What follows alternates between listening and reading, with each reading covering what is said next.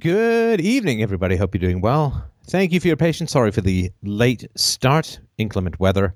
Apparently, I was driving at a 30-degree angle up a waterfall both ways. So sorry about that. But we are ready for the brains of the outfit to take the helm of the Starship Brain Planet. So, Mike, who do we have on first? All right, up first is Michelle and Justin. And Michelle wrote and said, "My husband and I are peaceful parents to a 6-year-old boy, but we are at odds with how to deal with our son not taking our discussions to heart. Is an emotional reaction necessary for children to understand? What are reasonable expectations for a 6-year-old?" Very good question. Very good question. How did you come to the Peaceful Parenting Planet? Hi. Hi.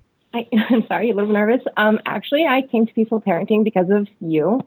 I wrote in a letter a couple years ago thanking you for your Bomb in the Brain series. I watched that, and because of that, I stopped hitting my kid. Oh, fantastic. And how old was your kid when you stopped hitting? Well, by then he was about 3 years old. So, some of my concern about this issue is because he was already 3 by the time I became a peaceful parent, that I'm dealing with, bad seeds that I've sown. Right. And I'm sorry to ask this, but it's important. What sort of frequency was he being hit with prior to 3? For sure, I can remember 3 or 4 times that I hit him. I would guess maybe a few more times beyond that. Okay, so not a week or a day, but over the course of his. Okay. And what other things did you do when there were, I guess, what would be called disciplinary issues? Well, I recognize that it wasn't discipline.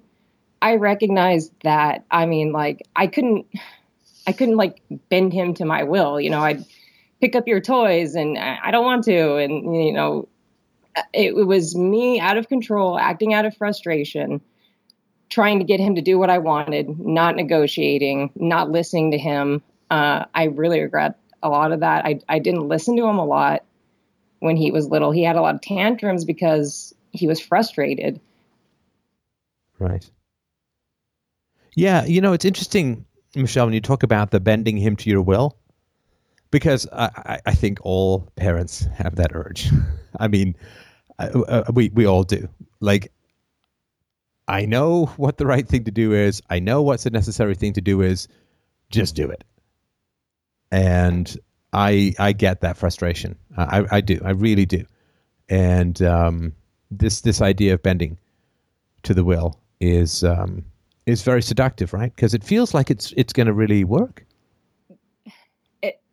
I guess there is part of that. And in my first letter I wrote to you, there's a link to it in the emails or whatever with Michael. But in the moment, I know that I was wrong when I was doing it. And I know, my ACE score is a 10. Right. I was bent to my father's will. And so when, I went, I have a kid now. Now it's my turn to bend him to his will. Your turn, baby. Right. Yeah. And that's horrible. I watched your Bomb in the Brain series. I understand where that comes from. But that's the truth of it. I have the power now. I'm going to make this kid do what I want. And it's just crazy. And if I understand it correctly, tell me if I'm wrong, but it wasn't out of boo-aha. But there was this well, this is kind of what has to be done. You take your kids to the dentist, and you get them their shots, and you bend them to your will, right? I would have to say 90% yes.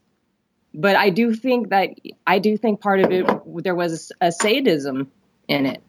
I do think that's... Was that conscious? I don't know if it was conscious in the moment, but in the aftermath. When you have a chance to take that deep breath and you go, oh, Jesus Christ, what am I doing? It's... I don't know. I do feel like there was a bit of sadism in it. Right. Now, just for a moment, I mean, we'll get to the practical questions. I'm just sort of trying to do my usual blind as a bat sonar echolocation thing in the call. So go ahead. And look, I hugely appreciate. I mean, parents as a whole struggle with these issues, and it's very, very brave and heroic and noble of you to talk about this stuff. I mean, if you haven't done it, you don't know how tough it is to talk about this stuff. So I really appreciate it. But tell me about the sadism after the fact. What is that? I think that, okay, like before I had kids, I was a young adult.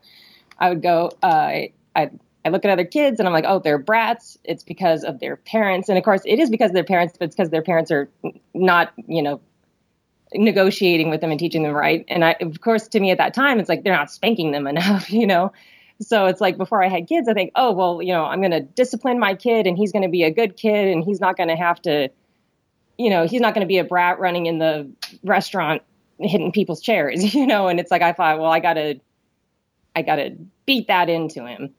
And then, they say like, don't cry over spilled milk. Right. So like pick up your toys.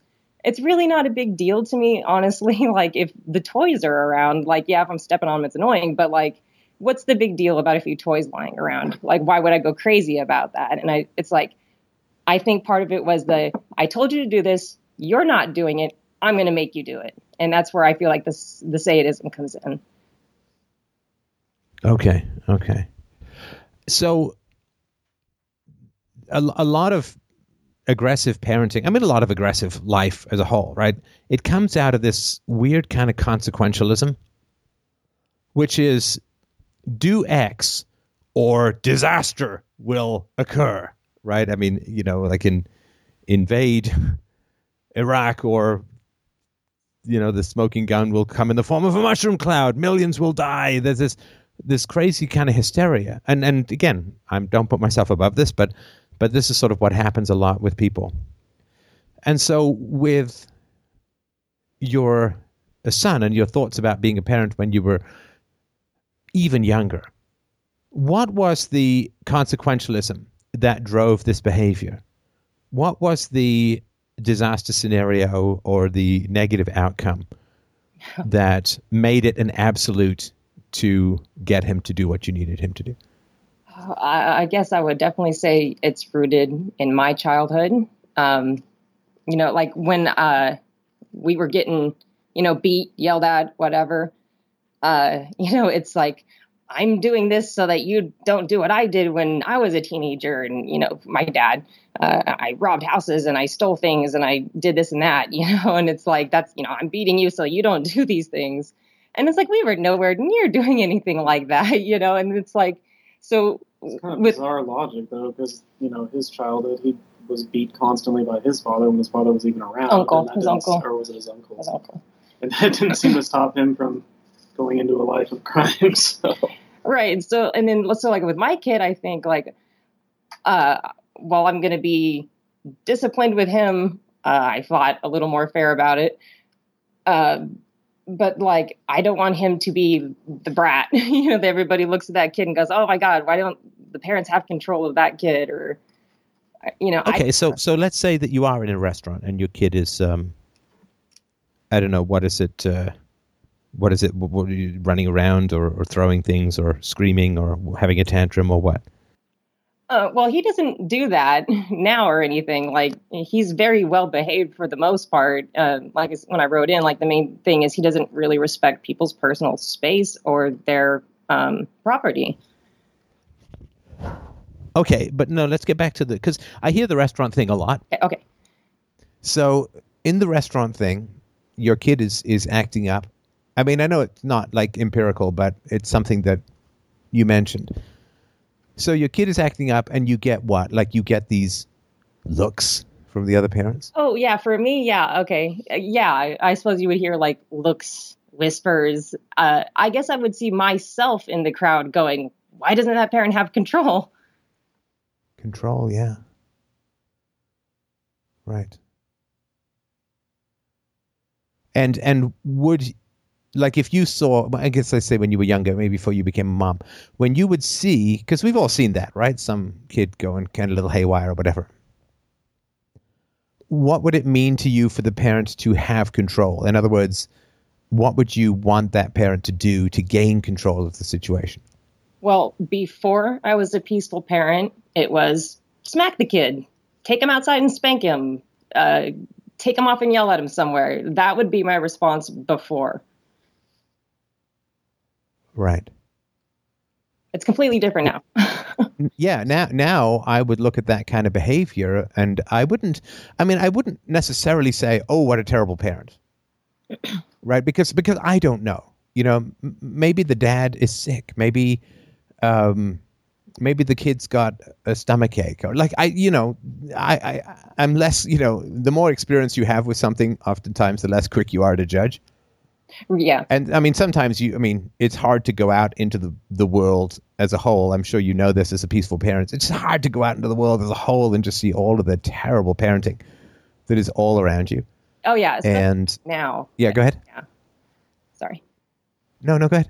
Oh, it's very, very hard for me. Like, I have a really bad fight or flight response. Like, I'm shaking right now talking to you. And it's like, I know you're not going to reach through the microphone and hurt me or anything, but like, it's just interactions with people make me very nervous. And I've worked before, and then after becoming a peaceful parent, I worked in retail, and all day long, it's like people are hitting their kids or threatening to hit their kids. Or, if I talk to peers about raising kids, it's just all this vomit of all this crap, and it's so hard to find other peaceful parents that I can talk to, get advice from. I've only met two. One moved away and the other one has a child that's younger than me. So it's hard for me to go to her and be like, hey, have you experienced this with your 7-year-old yet? You mean younger than your child, not younger than you? Your child's like... Okay. Otherwise, that parenting might be going on a little long. I decided to become a peaceful parent when my kid was 28. Well, you may have missed the boat on that. Right. Yeah, it is sadly prevalent. And I mean, people just have this. I just did this video today on the singer Pink, who a couple of years ago was talking about how parents really should beat the crap out of their kids, that her father put her through a wall, and that's the only reason she's alive today.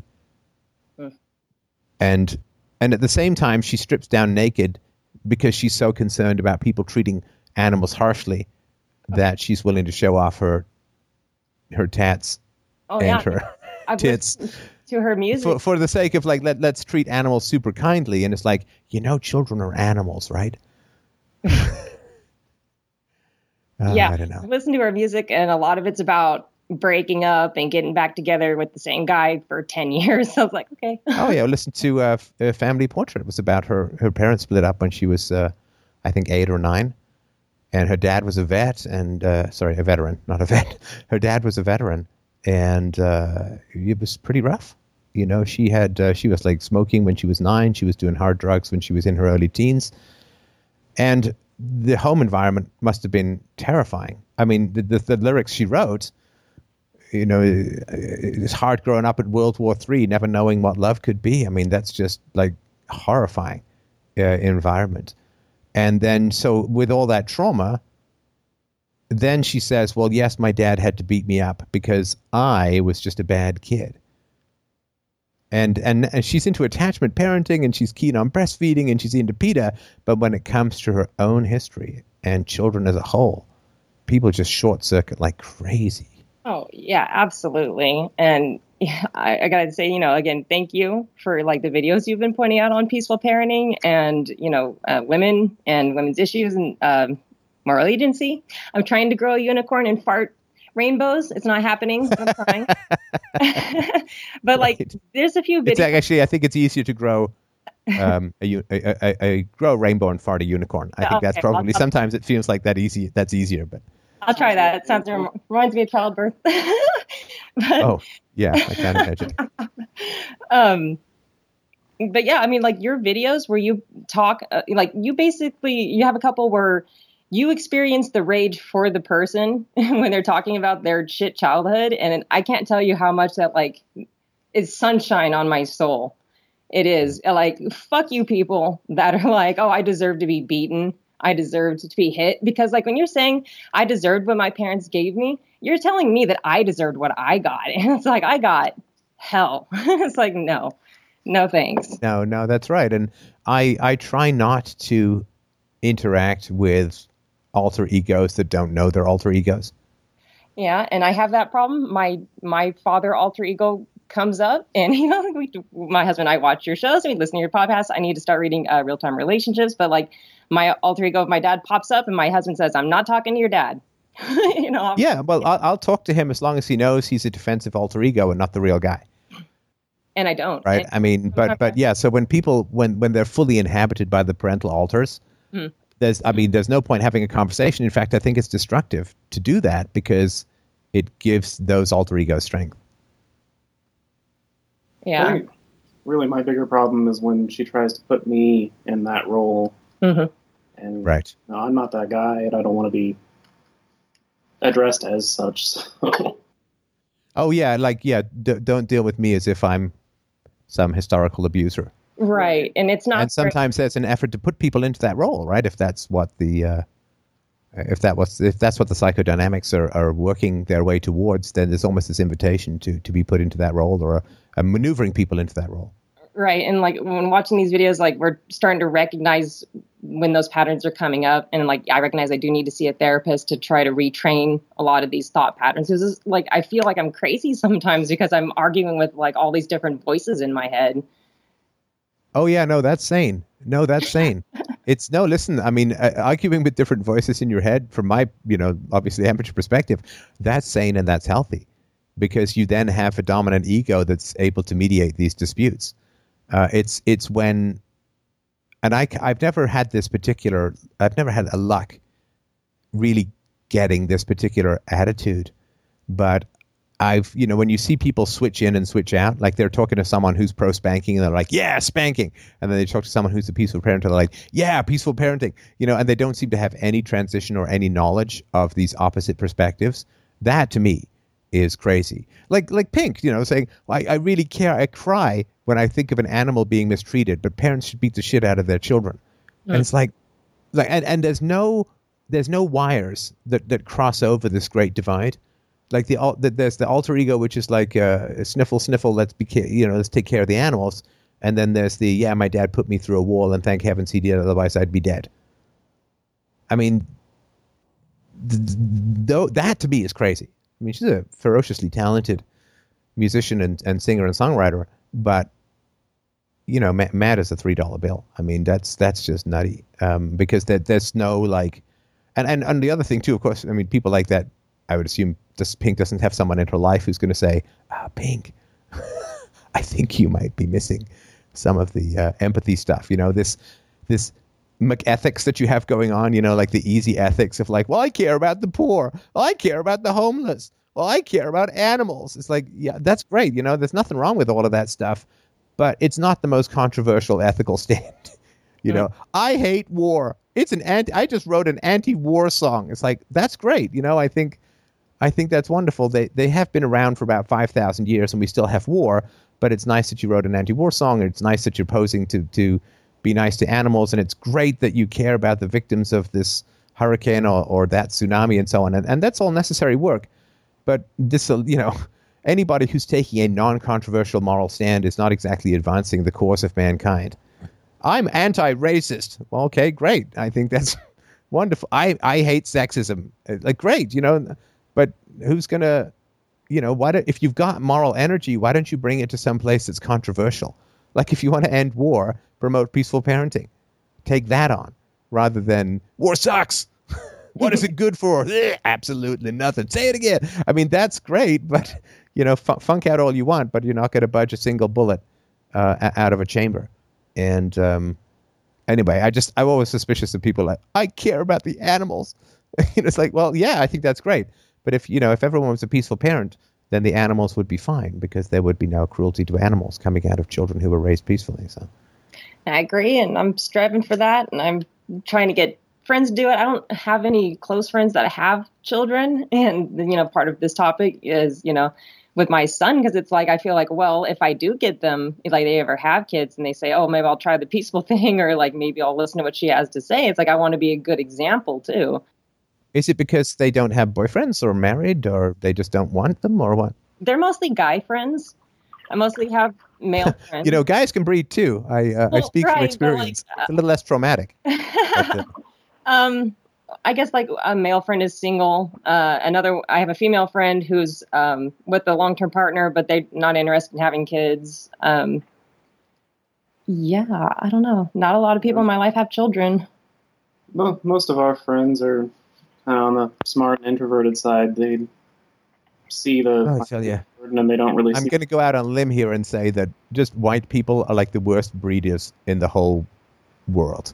I mean, it's just really like, oh my God. I mean, white people are just the worst breeders in the what we've gone down from, like white people have gone down from like 35% to like 15% in like 30 or 40 years of the world's population or something. And just white people. I mean, I think I don't know if we just need to start broadcasting porn on low hanging clouds or something over WASP neighborhoods or something. But anyway, I mean, like like a male friend we have who's single currently. I mean, I'm sure he issues with family or whatever. Things he needs to work through. But I mean, a lot of it, he goes, like she's got to be talking about MGTOW and women have men by the balls, if they get married and they have kids. And it's like, that's a big deterrent for some of them. Sure.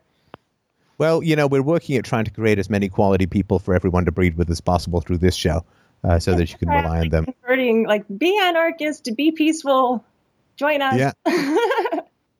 Yeah, anarchy has got to become the new cleavage. That's all I can tell you. And not like the hairy man boob cleavage that I in my late 40s am getting, but like something slightly more appealing to people as a whole. Anyway, listen, Michelle, fun to chat, but let's back to your and sorry, that was me drifting us off, but that's right, I'm blaming you. So to your son.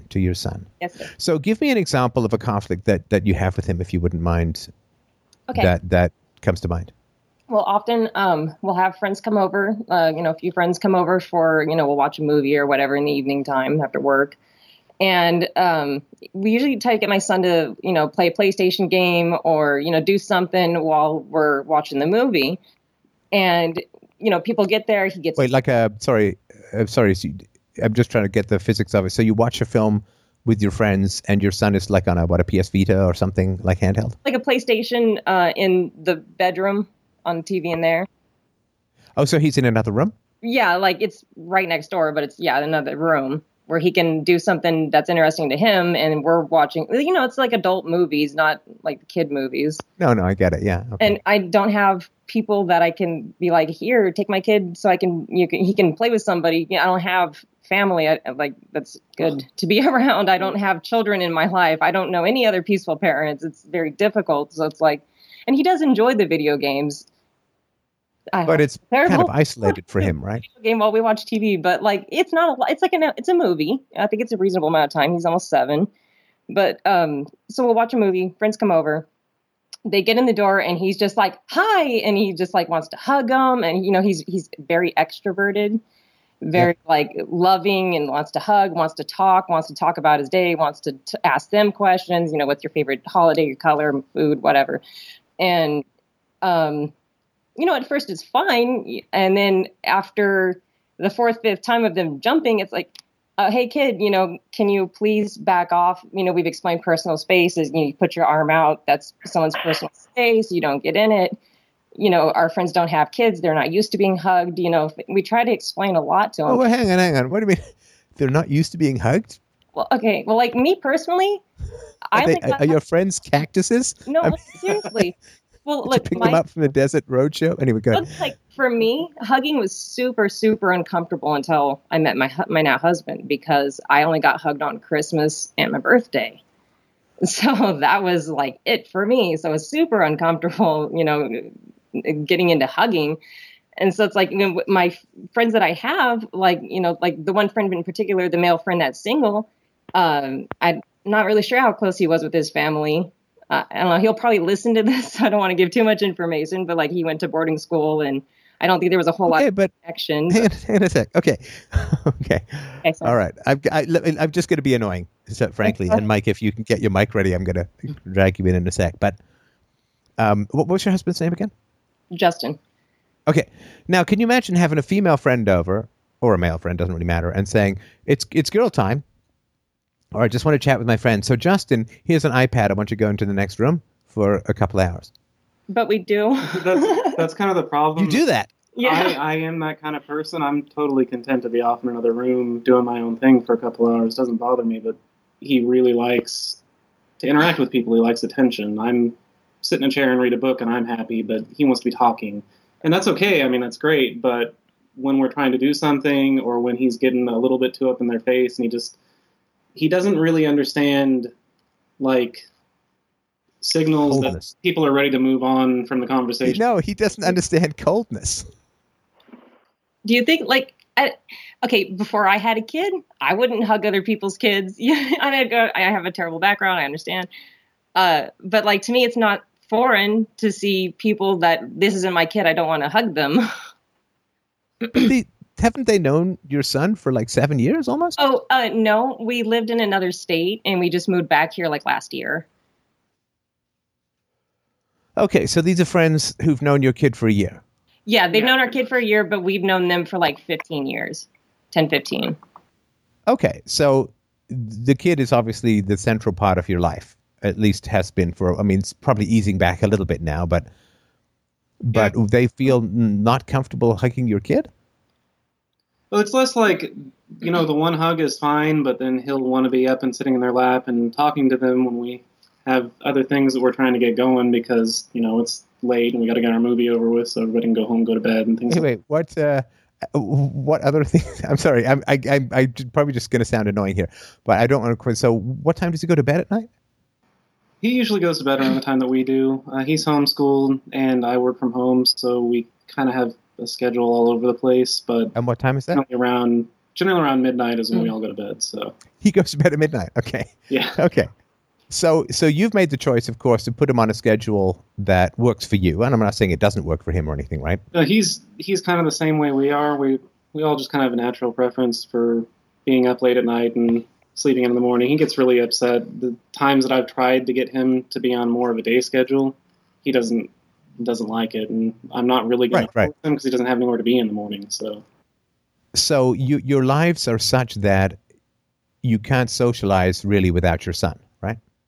Pretty much. Yeah. I mean, we don't have babysitters around here that we trust. I mean, obviously her family's nearby, but you've heard about them a little bit, and I'm not. Yeah, ACE of 10. I think that I'd have a bit of a fiery moat, but I guess that's everyone's choice.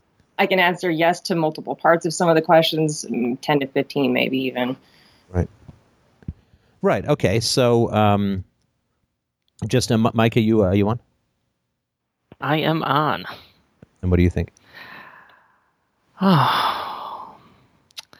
Why was this around your friends not having much physical intimacy with your child?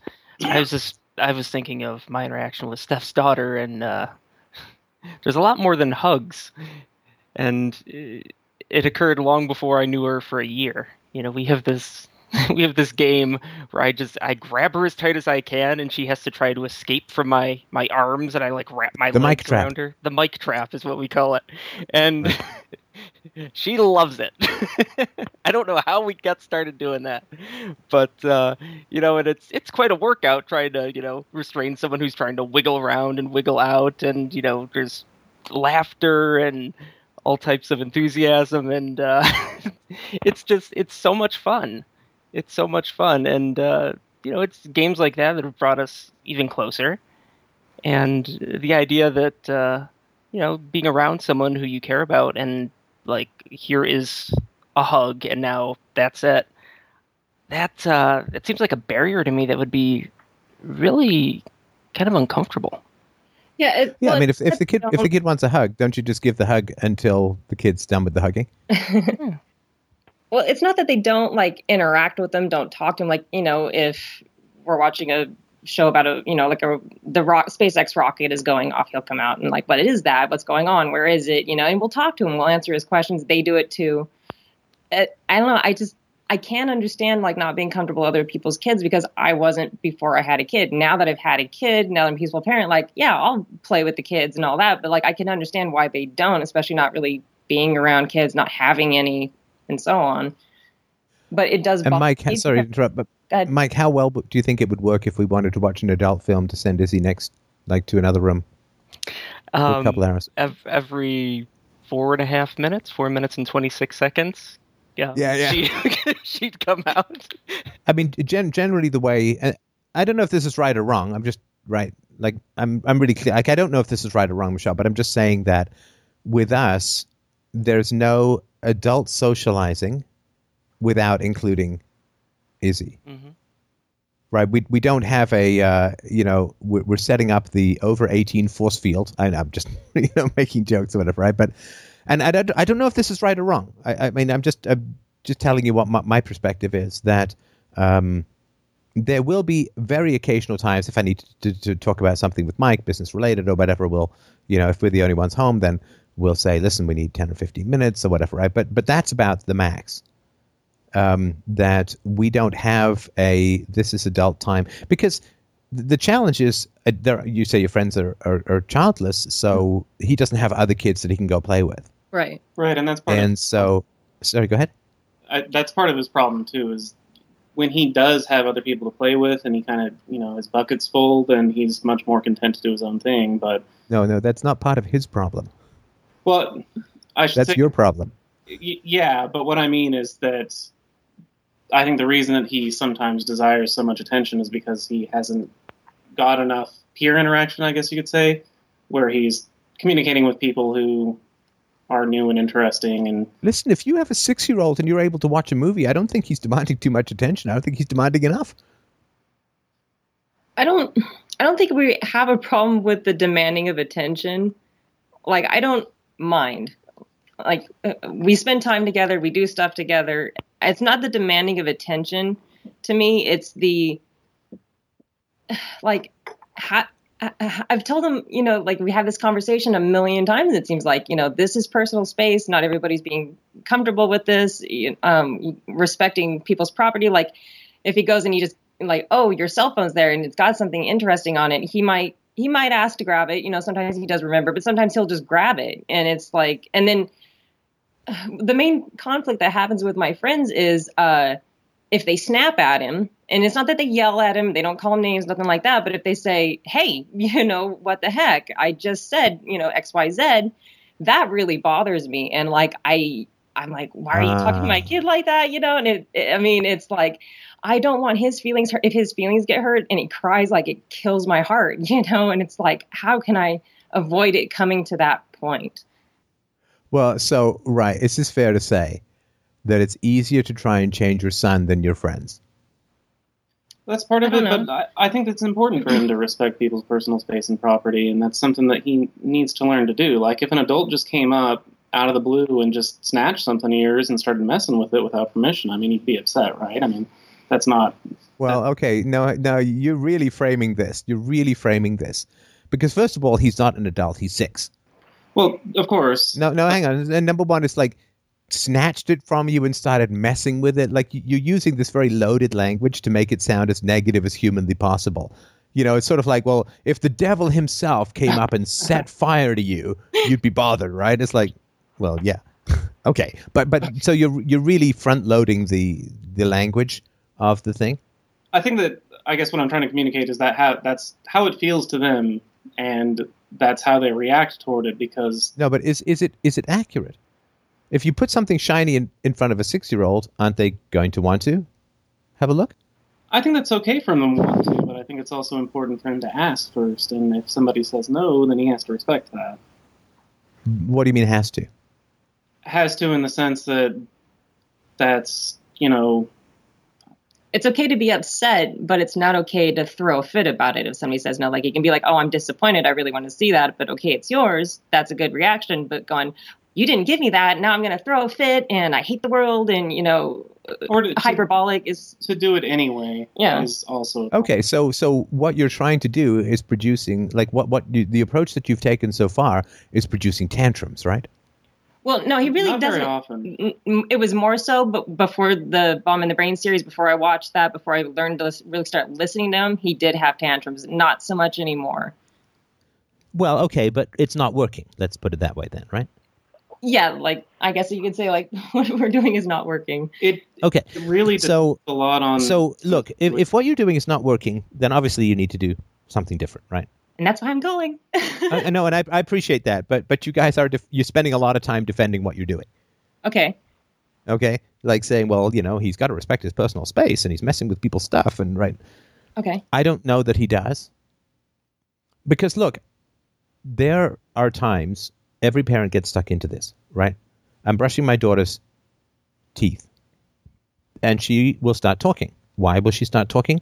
Because she never stops talking. Yeah. And every single day I have to say, Izzy, there's 2 times a day for 2 minutes where you really can't talk. Because it drools on your pajamas. It's not easy. It's, and I've been having this conversation with her for about 18 months. And it's every day. Not most days. And it's not, I keep having the same conversation with her, but the important thing is for me. I do try different things, and it's sort of getting better. Sort of remind her ahead of time or whatever, or talk about a story that she's interested in. But of course, if she's interested in, she wants to chime in and so on, right? But just sort of reminding her, and also saying, I get frustrated or whatever. But if he's 6, the concept of personal space and other people's property and ask for permission and this, that, and the other, it may be a tad ahead of the curve. Okay. And it also may be that there's something else that's going on that's not just about personal space and so on. I don't mean that. There was something else. This isn't not sinister. It doesn't mean anything sort of sinister or negative. Yeah, we want to strike Possession. at the root. Yeah, strike at the root. And yeah, like part of, my first 3 years raising him, did I do something that caused this? Because I didn't listen to him when he was younger. He's not listening to me now. Look, did he hitting is an intense invasion of personal space, right? I'm sorry, I can't really hear you. There's some interference. Oh, no problem. Hitting is an intense invasion of personal space, right? Yes. And so, you only hit him a couple of times and so on, but I assume that there was other intrusive stuff going on. Maybe you picked him up, or there's naughty corners, or yelling, or whatever. Yeah. That's all very intrusive of personal space, and that would be the first 3 years, right? Mm-hmm. And so recognizing that for you guys now to have, when you basically intruded, not constantly, right, but you intruded on his personal space for the first 3 years, then expecting him to have an accelerated development of personal space would be optimistic, to say the least, right? Mm-hmm. I think it's unreasonable for him to expect him to pick that up quickly. But on the property thing, I think that he really does get that concept, because he'll get upset if somebody messes with his things, and he has his things and they're his. That's the way we've always been with him, because that's been something that I had a lot of little brothers, so a lot of my childhood was spent being frustrated because my things were being played with and broken. But anyway, that's something that we've always reinforced. Oh, so that's why you had the energy of other people. That's why you used that language, right? Of messing with stuff and snatching. That's your childhood, right? Right. And okay. So don't bring that into what we're talking about here. I sympathize with all of that, but it's not going to help with your son, right? Okay. But I think that he understands the concept of this belongs to me, and people should have to ask me before they go and use it without my permission. He gets that, but he doesn't. No, he gets that for him. Right. Right, but if he got that for everyone else, you'd be able to let him go work at a bank, right? Well, maybe not a bank, because banks get bailouts. But the point is that, of course, he gets that with regards to himself. Right? Babies get that. You try, say, easy as taking candy from a baby. The only statement ever made by somebody who never tried to take candy from a baby, right? But of course he's got impulse control problems, and they're not problems relative to being 6. They're just, there's a reason why you're still got, 12 years of parenting to go, right? Mm-hmm. or more. So he has problems universalizing. He has problems with reciprocal empathy. He has problems with impulse control. He has problems with the effects of his actions. And he has problems with people's personal... They're not problems for a 6-year-old, right? It's like calling a baby drunk because they walk badly, right?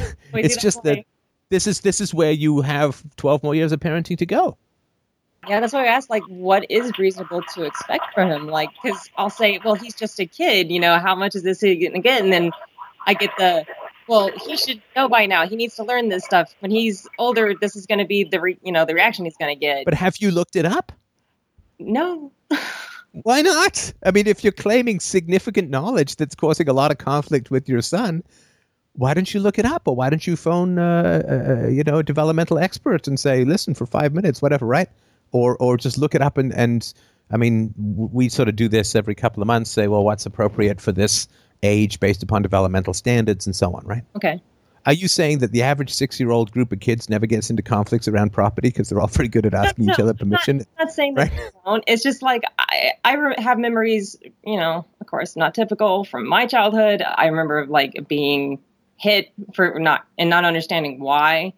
I didn't understand whatever they were hitting me for. I just don't want to repeat that. Like, I'm afraid that like if I, get upset because he does whatever, I'm just repeating that. Like I'm punishing you and you don't know why, or I'm yelling at you. Yeah, no, I don't think it's appropriate to ask him to have a perfectly developed sense of property rights, or even a reasonably developed sense of property rights at the age of 6. Mm-hmm. That's reciprocal and universal and so on, right?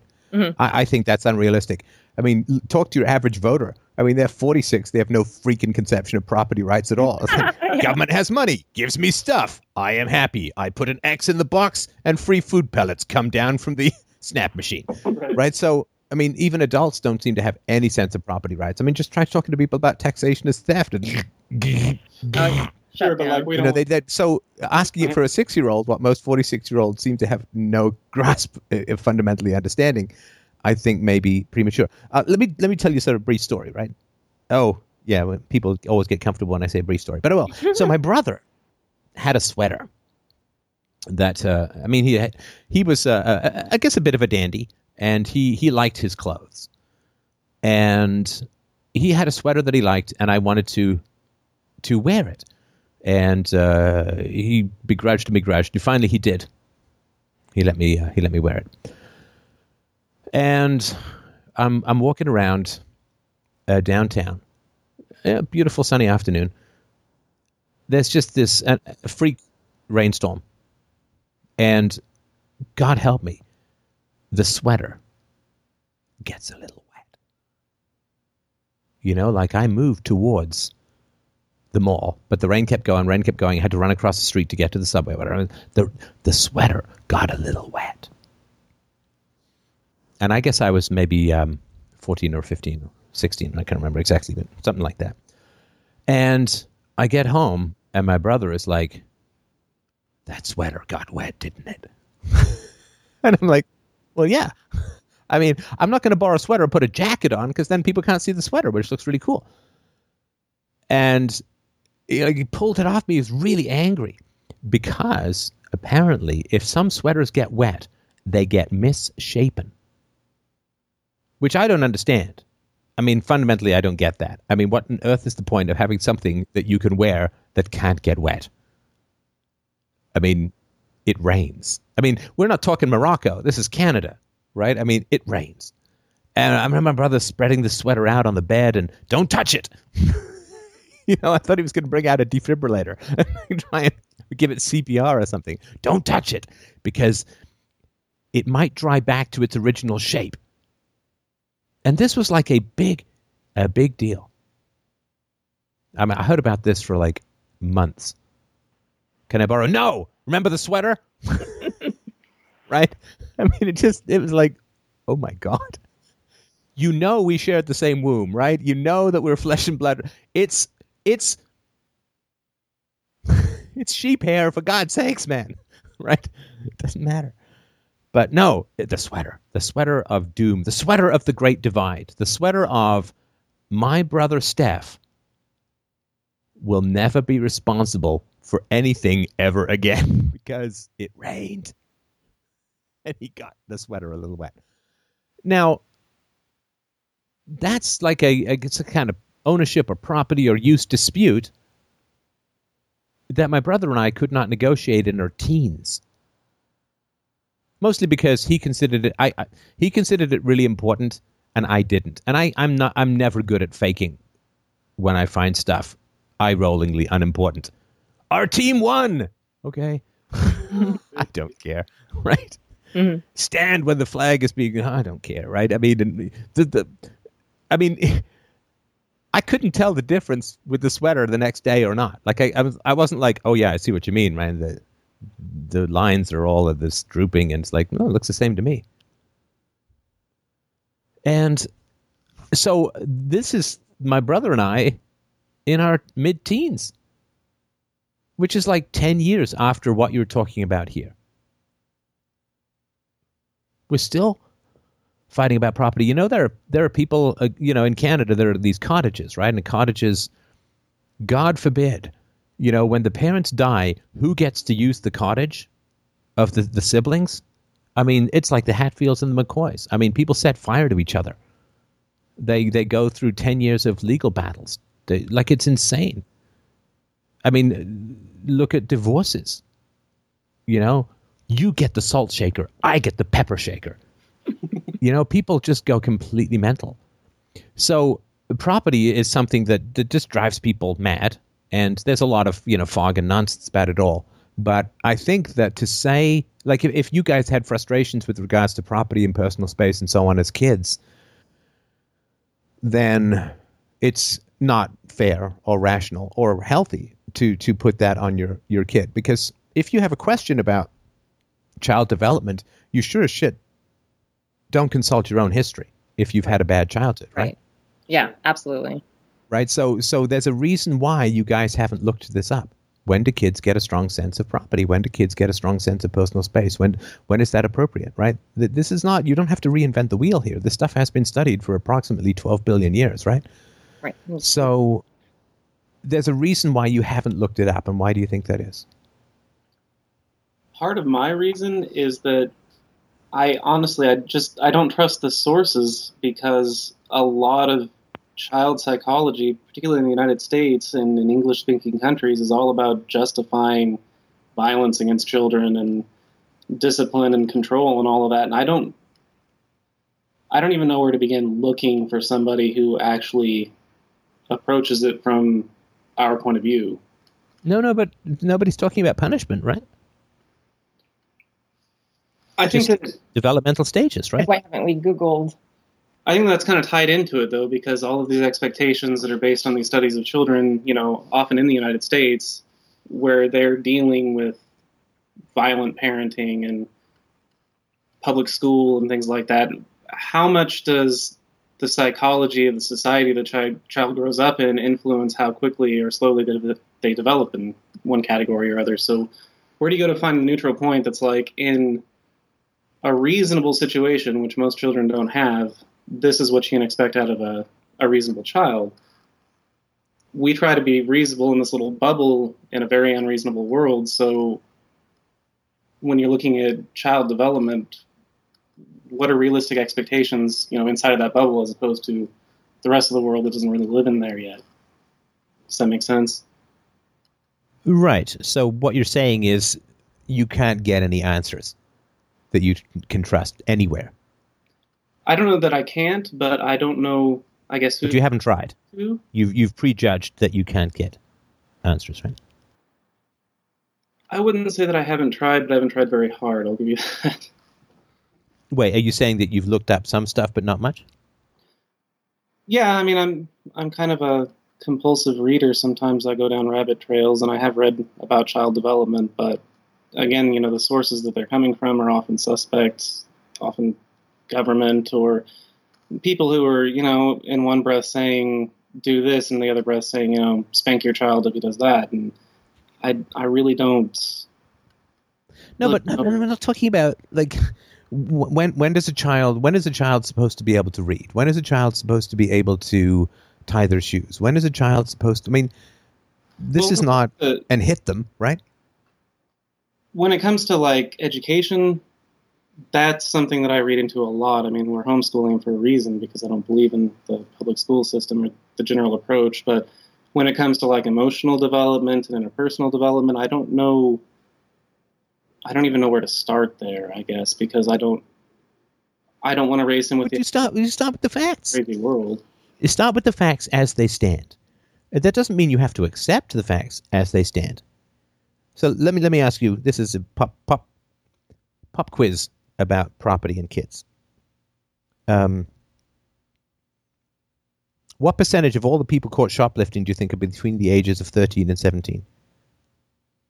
Probably in the 60s or 70s, but that's a guess. I don't know. It's 25% of people caught shoplifting are between the ages of 13 and 17. Really? Yeah.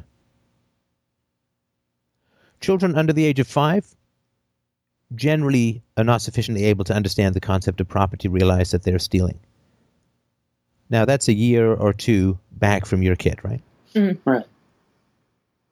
And, in elementary school, generally they know stealing is wrong. They probably even know why it's wrong. They don't have it universalized because whatever, right? Because the society is messed up.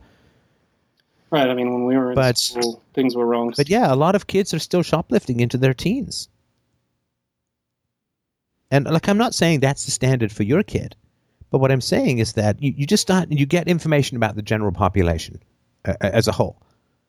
And that gives you some information about the appropriateness of things like property and asking and respect and this, that, and the other. So at 5, yeah, I start working on property and so on, but that's a big one, right? It takes a long time. Okay. And your kid is still 20 years from brain maturity. And so the idea of impulse control and this and that and the other, it's hard. It's complicated. As far as personal space goes, it seems to me like you guys are uncomfortable with what's going on between your friends and your son. I am. And yeah, and a lot of people, when they're around kids, they have this fuse, like, I don't mean a fuse like they're going to blow, but it's sort of like, okay, kid, you've got 11 minutes, it's like, yeah. And you can see this countdown happening, it's like this Bond movie, Mr. Bond.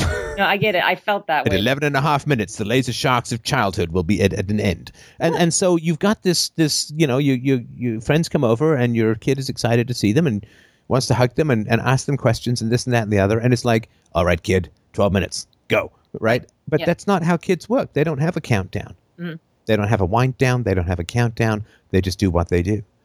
And I think that you guys are looking to adjust your child to manage your own anxiety with regards to your friends.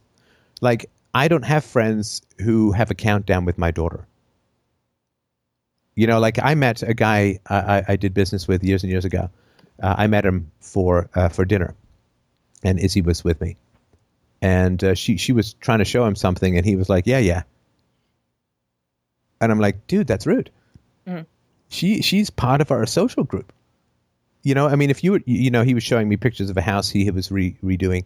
And I was like, I didn't say, yeah, right? Mm-hmm. Like, show her. I mean, what are you doing? You don't show her the attention.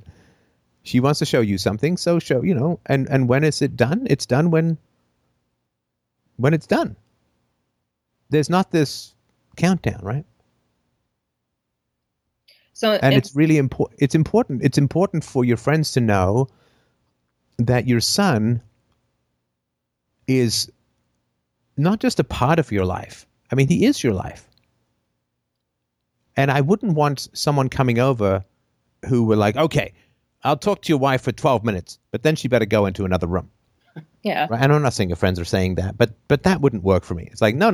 You want to be friends with me? My wife is part of my life. She is my life.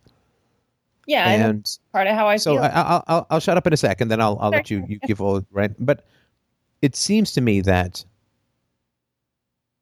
your friends may have the perspective of like, well, we're here to see you, but we'll put up with the kid for a bit. Mm-hmm.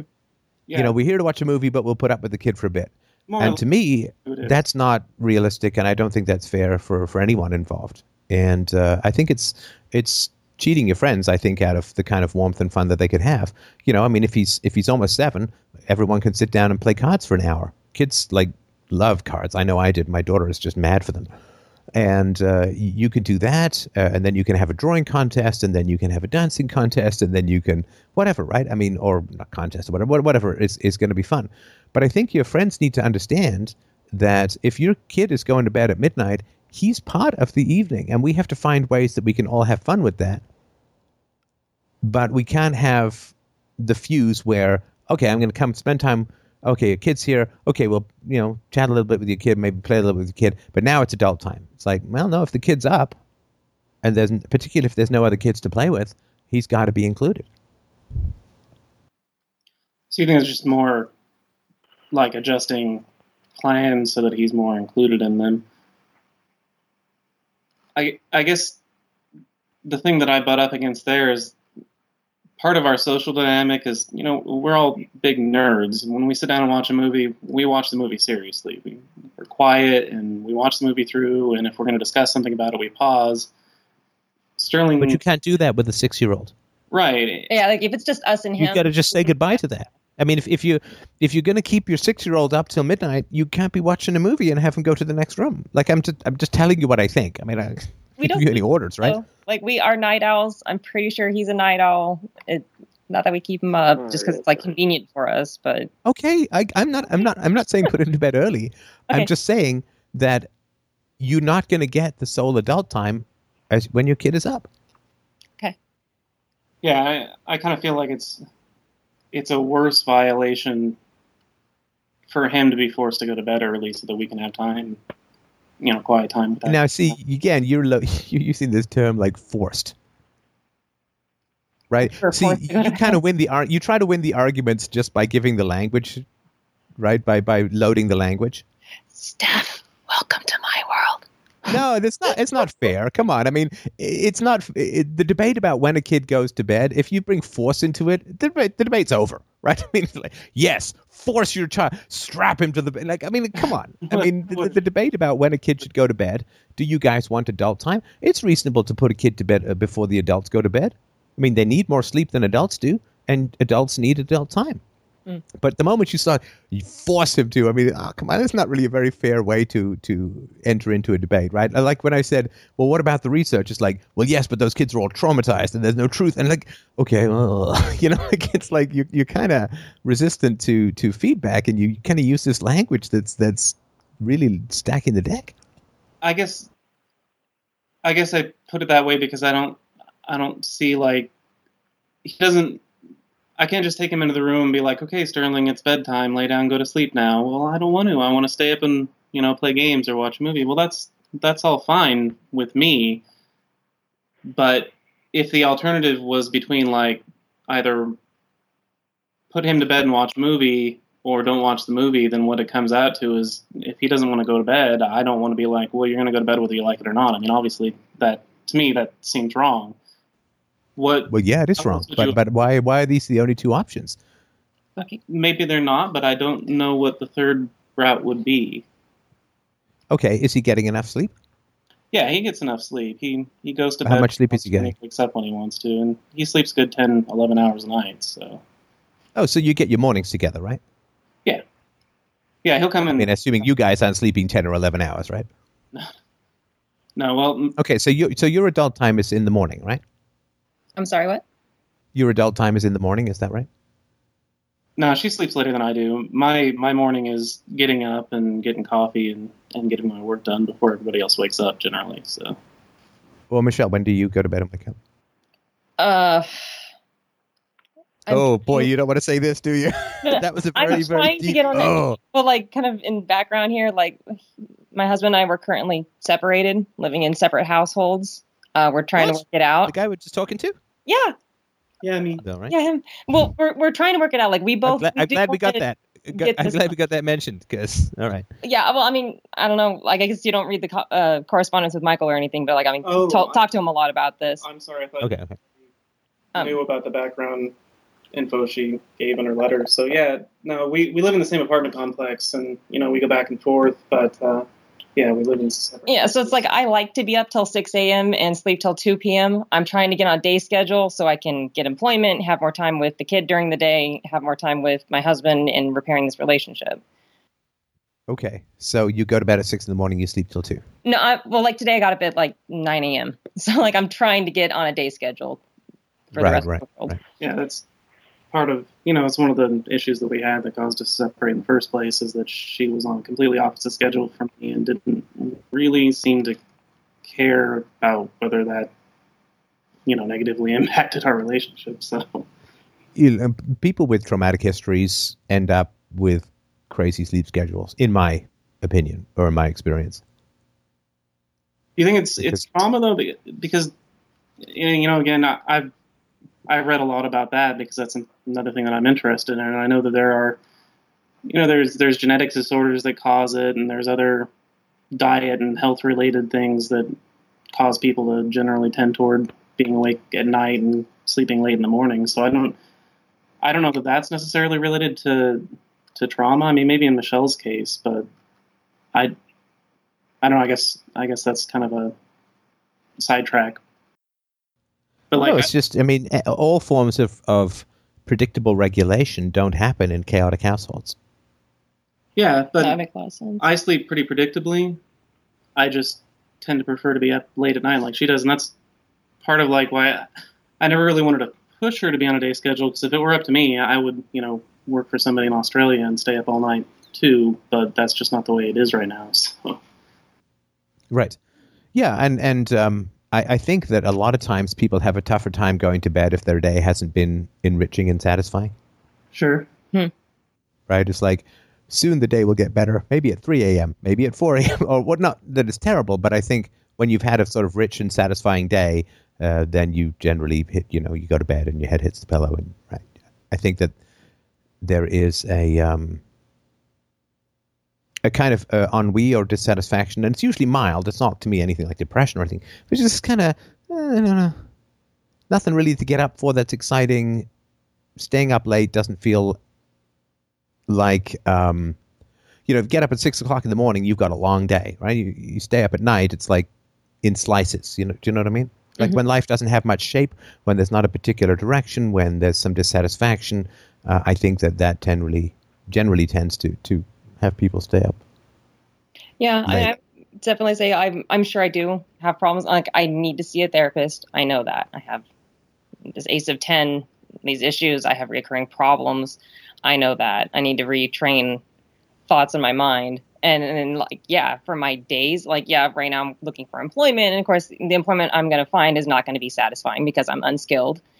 I understand that. And I think that's, definitely some of my problem is like, I don't really feel like I have a reason to get up except for like, well, if the kid's up, I need to go see him, but beyond like something for me. Right. Something more interesting to do in the morning, you'd be more motivated to get up. Yeah, like maybe like I like to write, and I've been trying to exercise that. I have a horrible, like no discipline. And that's like a huge problem in my life, and it pervades everything. Not having the discipline, like these issues we're talking about with like my sleep schedule and it causing part of the rift in between me and my husband. We talked about it several times while we were together, and I'll get it and I don't take it to heart, or I don't care in the moment, or whatever happens. I make excuses for myself a lot. And it's just like, yeah, here I am. You mentioned writing. What would, let's say you got to write more, what would that do for you? Well, I know that when I was like working on it, and like I go currently, because I'm not disciplined, I know if you want to be a writer, you got to treat it like a job. You get your ass up at 8 a.m. and you write, and you treat it like a job. And currently I treat it like a hobby. But when I go through I go through times of inspiration and then times of like, I don't want to do anything anywhere. But sorry, do you get paid for writing? No, I just do it. Then it is a hobby. Yeah. Right now it's a hobby. I want to make it a career one day. Like I want to kick ass. I want to do fiction. I want to talk about children, peaceful parenting. Like those are the kind of stories I want to write. A lot of the, sorry to like flattery here, but like you're a bit of a muse in a way, because like I listen to a lot of your podcasts and you'll have like these beautiful sentences. And it's like, oh my God, that one sentence, I see a whole story behind it. And I want to go write it. And it's like, that's right. But what about taking writing courses? Right now looking for employment, and therapist would probably be number one priority for the expense beyond like kids and household. But I have like an online community that I practice, but it's like, blind leading the blind. Some people have their master's degrees in English and so on and so forth, but it's more of a community, not like lessons. Right, okay. So, what precipitated the separation? I would say a lot of it is my fault. Of course, I can't say 100%. But no, I didn't ask whose fault it was. I just asked what. Okay, I have a very hard time taking responsibility for myself, admitting my faults, and doing something about it. Like this. You sound like you're reading off something that the chairman of the Communist Party gave to you for re-education. Oh, you're so terrible. I'm a selfish bourgeois pig who does not understand the working class traumas and. I am trying to be like honest, not like trying to manipulate you into being like, oh, poor her. No, like seriously, like repeating history. Don't want to take responsibility for myself. Like I feel like a lot of the relationship between my husband and I forced him to be my father. I didn't want to go get a job. I didn't want to do the dishes. Like you said, you came home from a 15-hour day once and your girlfriend was like, hey, honey, I left the dishes for you. And you're like, gee, thanks, bitch. And I never said to my husband, oh, hey, I left you the dishes. But I essentially did. I didn't do the dishes. I didn't clean. He'd come home from a 12-hour day of work and he'd have to clean dishes and make himself food. I wasn't holding up my end of the bargain or the contract in this marriage. And what were you doing instead?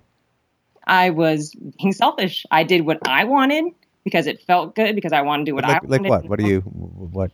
Like I wanted to stay up all night. I smoke a lot of pot. And that costs money. That's time I'm not spending with him where I'm being intelligent and fully in my brain,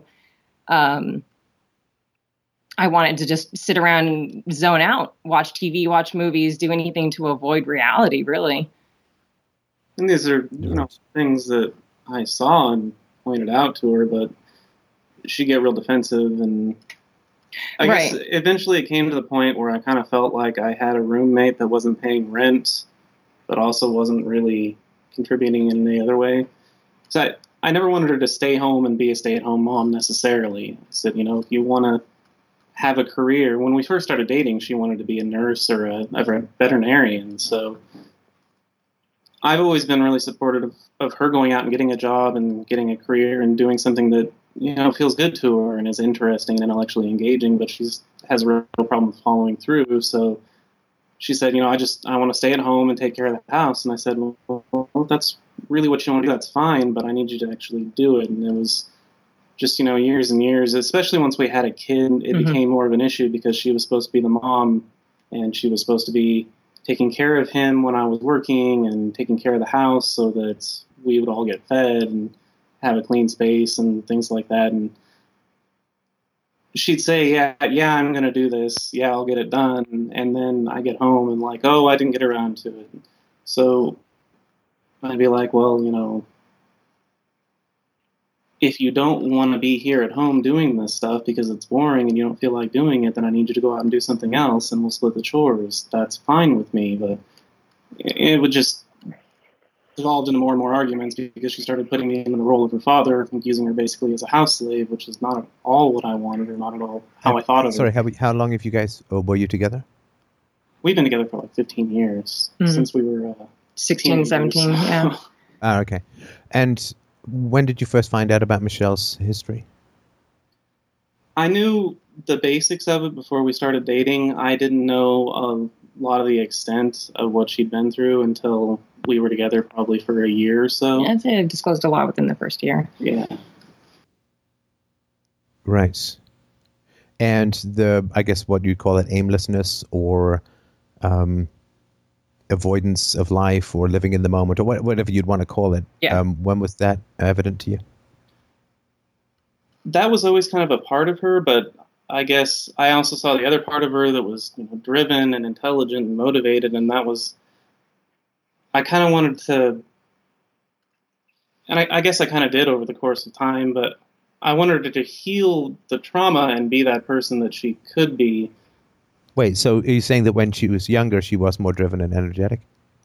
She was for a time, I guess, or maybe it was a phase. I mean, I'd only met her. What does that mean, a time? 10 minutes? 10 years? What does that mean?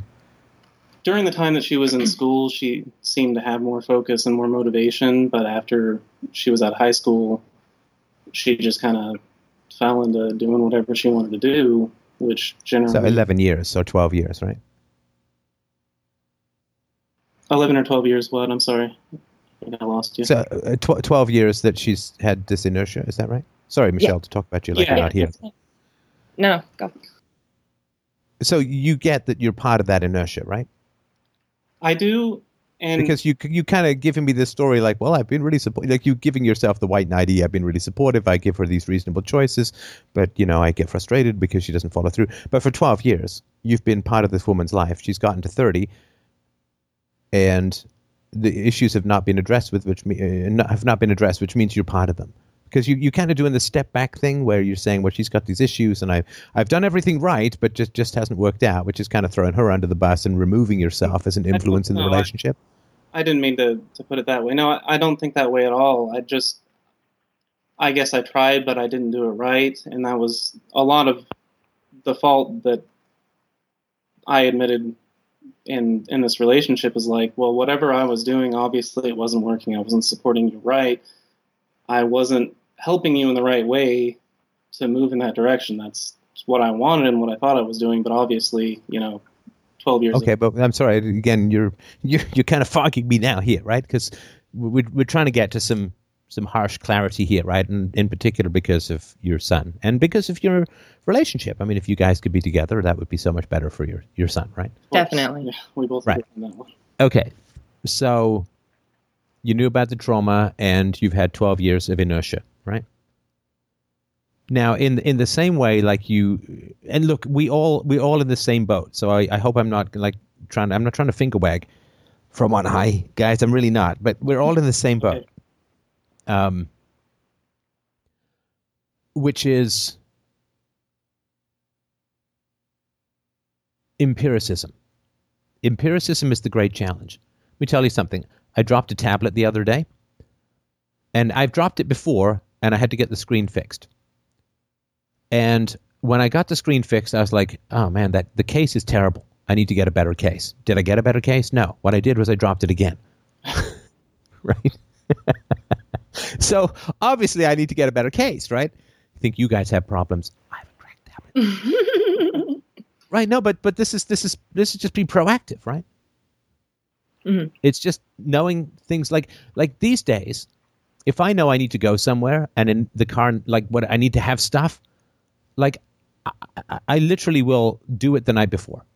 And this is annoying, right? Because, you've always said, I'm late and I can't find my wallet and I got to drive somewhere, right? Right. Right. And so I'm like now, like before, I'd be like, oh, I got to do this thing. I'll remember. Right. And, I guess most times I would, but sometimes I wouldn't. Now I'm like, well, I got to do this thing. So I got to go do it now. Get it done. Get it done. Right. So because you have this like vaguely, and this is when you listen to this conversation again, you'll see how this runs through the whole conversation, which is we have a fixed way of solving a problem which goes on and on and on and on and on and on and on, and the problem doesn't get fixed, and we don't change our behavior.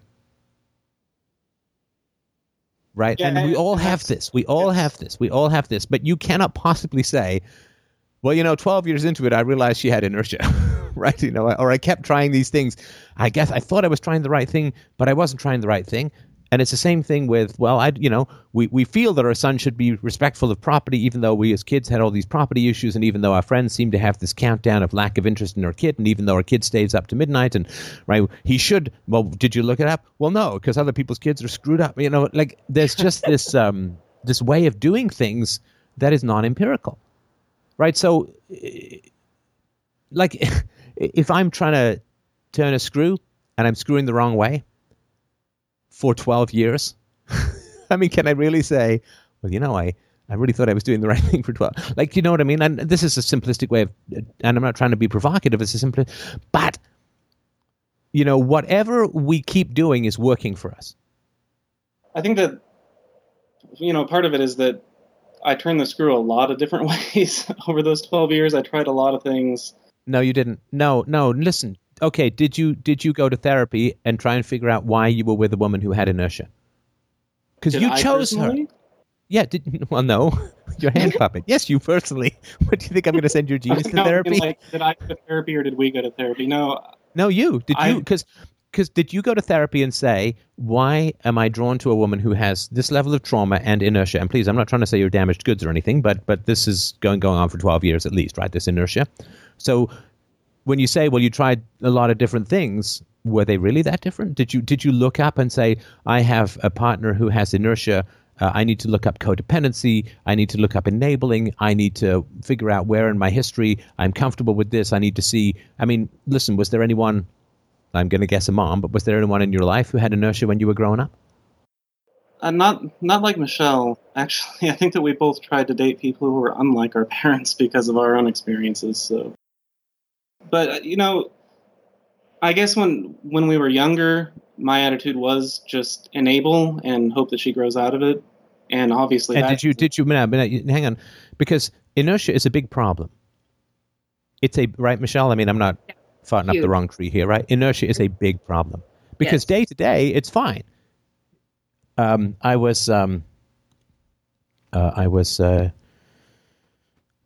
go over sometimes song lyrics with my daughter, and I'm sorry to interrupt, but let me just, it's a very short song lyric. I'm sure, hey man, if you smoke joints, you will know this song lyric. But this to me is one of the best lyrics about inertia. And it goes like this: ticking away the moments that make up a dull day. You fritter and waste the hours in an offhand way, kicking around on a piece of ground in your hometown, waiting for someone or something to show you the way. Tired of lying in the sunshine, staying home to watch the rain. You are young and life is long, there is time to kill today. And then one day you find 10 years have got behind you.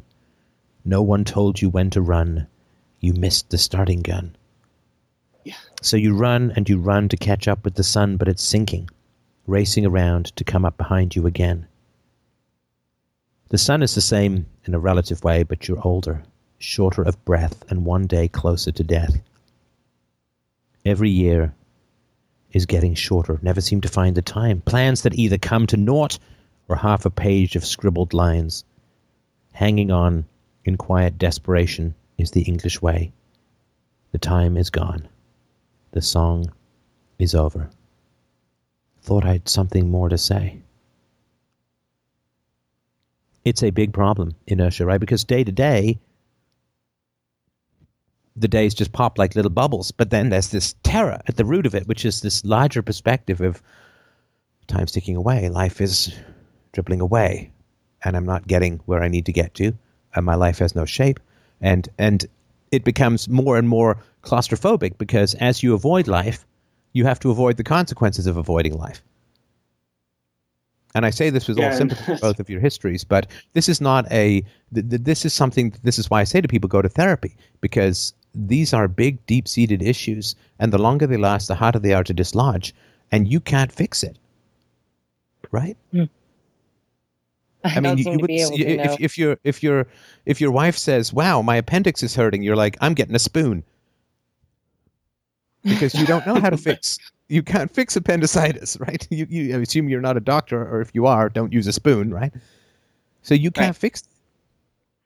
Right, and I guess what I did was try to get her to do what I did to get out of that rut, because, you know, I guess it was 10 years ago now, really, but I was in kind of that place, and I was saying it's kind of funny that you brought up those lyrics, because those played a lot in my mind when I was younger, and I kind of felt like I was going nowhere, and I guess eventually I just sort of found the motivation in myself, and for a long time I expected her to do the same thing, and she didn't, and I became frustrated with her over that, and that was a lot of my end of the problems, was not figuring out what exactly it was that she needed instead of trying to get her to do My God, for me. you still don't get it, man. I'm so sorry to interrupt you, and I mean this with all affection. I really do.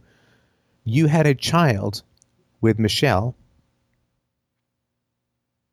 6 years into her well-known inertia,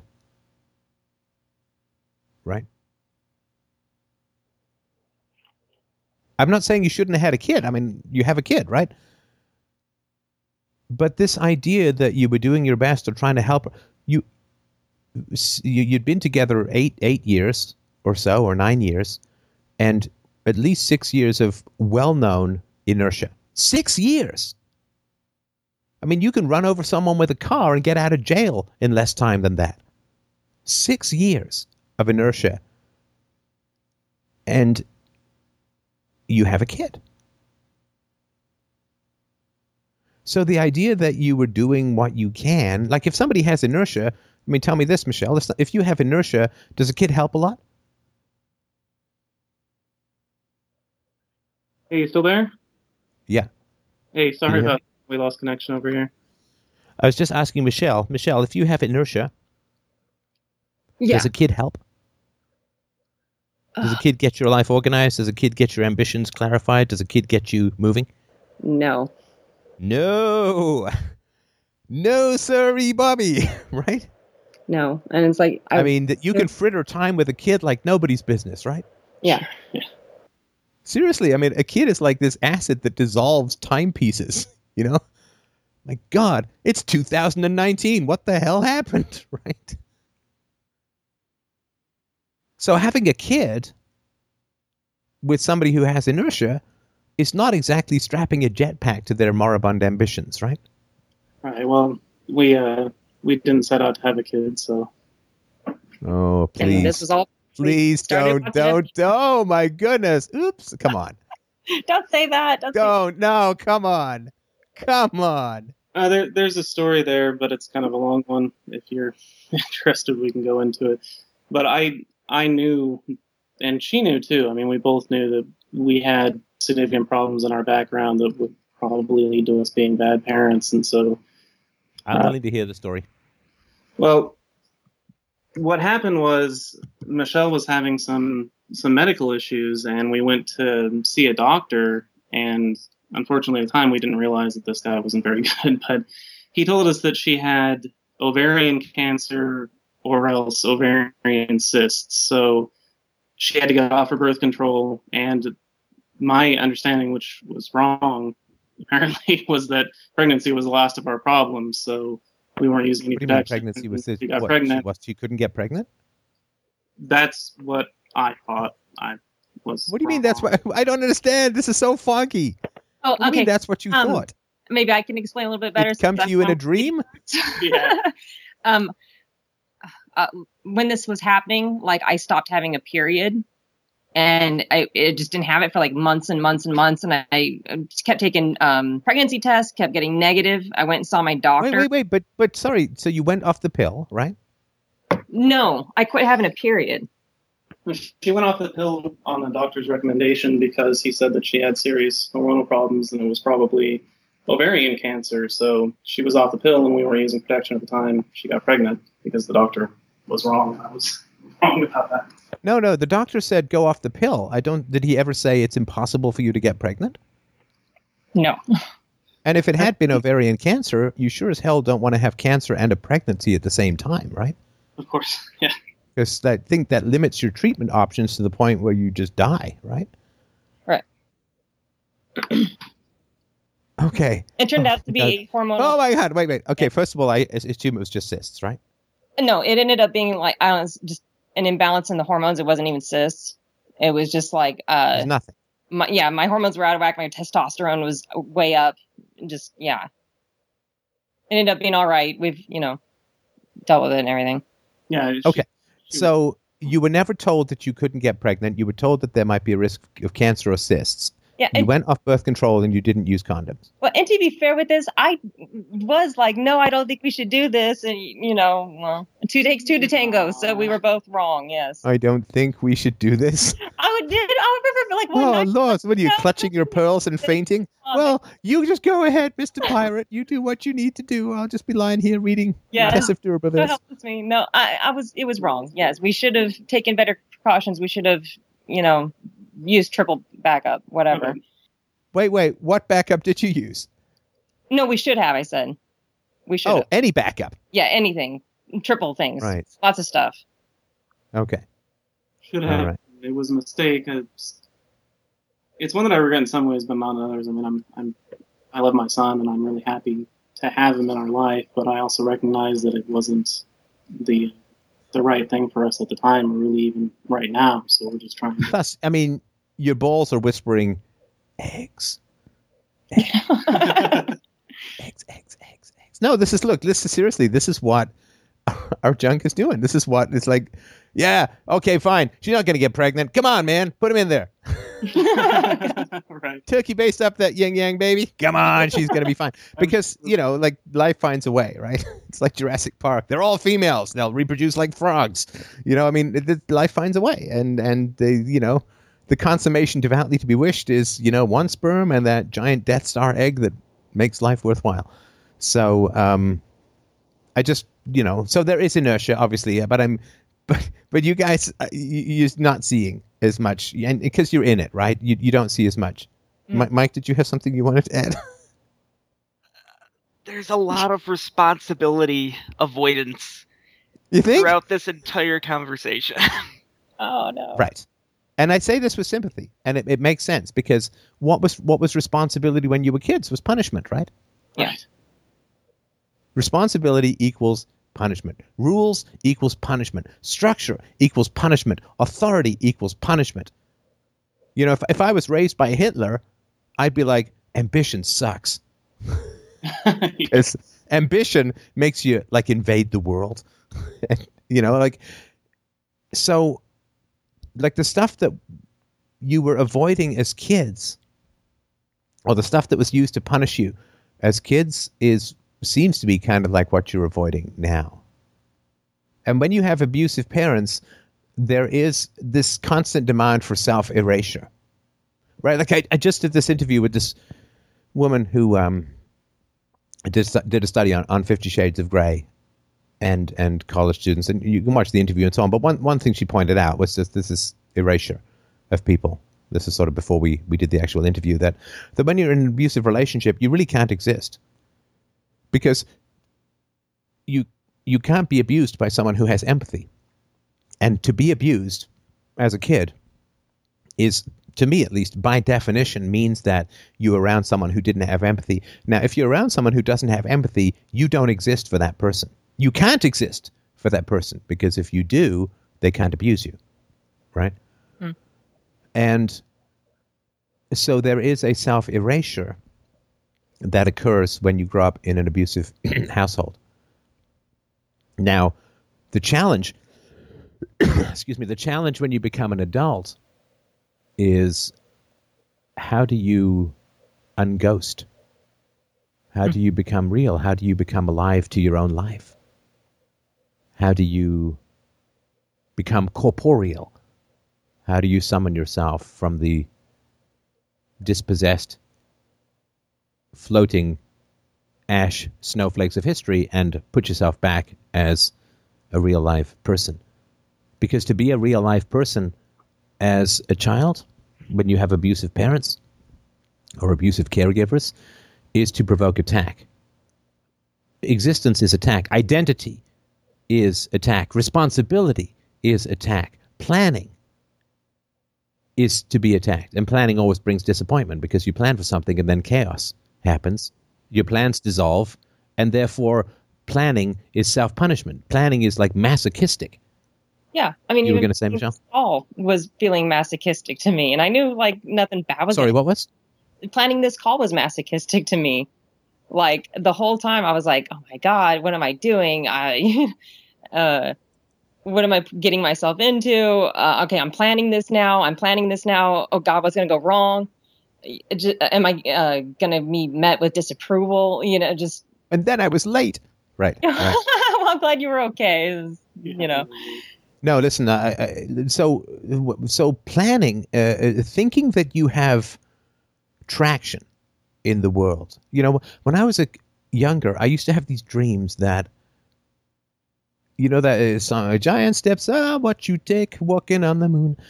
That I was trying to flee or get somewhere, trying to flee from something or get somewhere, but every time I would touch the ground, I would float up, and then I would be powerless because I would be floating. I could thrash my arms, but I couldn't get anywhere until I bounced back down. And then I'd try and jump somewhere, but it was hard because the angle and all that. I had these dreams. And I sort of finally got what it was about, which was that I couldn't plan and execute and achieve when I was a kid because everything was just mad and chaotic and I hear you on that. and all that. And whenever you had a plan, if you'd say, I really want to do X, well, if you've got mean parents, what do? They say, great. That gives us some leverage. Now we know what to take away, right? That's Yes. exactly what they would do. Now they got something to take away from you. So, Right. yeah, I know that one. Right. And this is how horrifying things are in terms of like our lost human potential when we become adults. Like I was reading the other day about Star Trek season 3. Apparently, I've not watched all the Star Trek originals. I haven't watched any. I've watched some of the original, a little bit of the laters, and none of the furthers. But apparently, season 3. I think it was only 3 seasons. Apparently, season 3 went off the rails, went bad or whatever, right? And I was reading about how Leonard Nimoy and Captain Kirk. God, what was his name? William Shatner. So Bill Shatner and Leonard Nimoy and James Doohan and a couple, like he said, they were all in there yelling and thumping the tables and fighting for their characters. They're fighting to make sure that their characters got the best stories, the best, they really, and they fought for the quality of the show and this and that and the other, right? Mm. I remember reading that thinking like, holy crap. There are people who do that. I think if I got a job as an actor on a TV show, I'd be like, okay, great. That's wonderful. I think that's great. Give me the script. I'll do my very best. I wouldn't have been, certainly when I was younger. Now I think I'd fight more, but I wouldn't have been like, I'm fighting for the quality of this show. I'm calling people up at 2:00 in the morning and I'm throwing scripts out the window and it's got to rewrite and, because, that's prima donna-ish or whatever. Like, whatever, right? Mm-hmm. But those people fought and were willing to have those like when I was younger, I didn't really have much fight in me. I mean, I had this sort of dogged slogging, and I get through working up north and I get through undergraduate, I'm going to get through graduate school and so on. I had this plotting even when I was an entrepreneur. I'm going to get this code out and but the idea that I would sort of thump tables and make things happen and so on, right? Like there's a story of Steve Jobs that I mentioned on the show before, where some guy he was working on the Apple II and he wanted him to work on the Mac. He goes over to the guy's office and says, listen, man, I really need you to come work on the Mac. And he's like, oh yeah, okay. I can be over, like, I got to finish this project. It's going to be like a week or whatever. So I'll come on by. I'd love to see what you guys are doing. And Steve Jobs is like, no, man, I really need you to come work on the Mac, like now. The guy's like, well, now? I guess I can talk to my project manager. I can maybe pass this code off to someone else. Tomorrow? The guy's like, no, you don't understand. Steve Jobs says, I need you to come and work on the Mac now. And he reaches over to the guy's computer and he unplugs it. He picks up the computer and he walks out of the office. And the guy, what's he going to do? He's just staring at a screen. So he picks up his screen, and his keyboard and his mouse and walks off with Steve Jobs to go and work on the Mac, right? Mm-hmm. And that is, it's amazing to me. And of course, one of the great things about Steve Jobs is that he wasn't spanked. Not saying he was the most healthy of guys in his relationship with his daughter and blah, blah, blah. But anyway, it's one thing to name a computer after you release a daughter, but it's another thing to actually be anyway. But the reality is that kind of will to just get things done, to make things happen, was for a lot of my life very foreign to me. Because you really, school doesn't teach it and church doesn't teach it. And if you've got a chaotic family life, doesn't teach it either. Mm-hmm. Yeah. So you guys are still hiding out from the abusers. Like literally almost. like right now, because we moved back to this state. It sounds really stupid saying this, but like to help my family. And God, I wish I had watched some of the other podcasts you put out before making that decision. It was a disaster.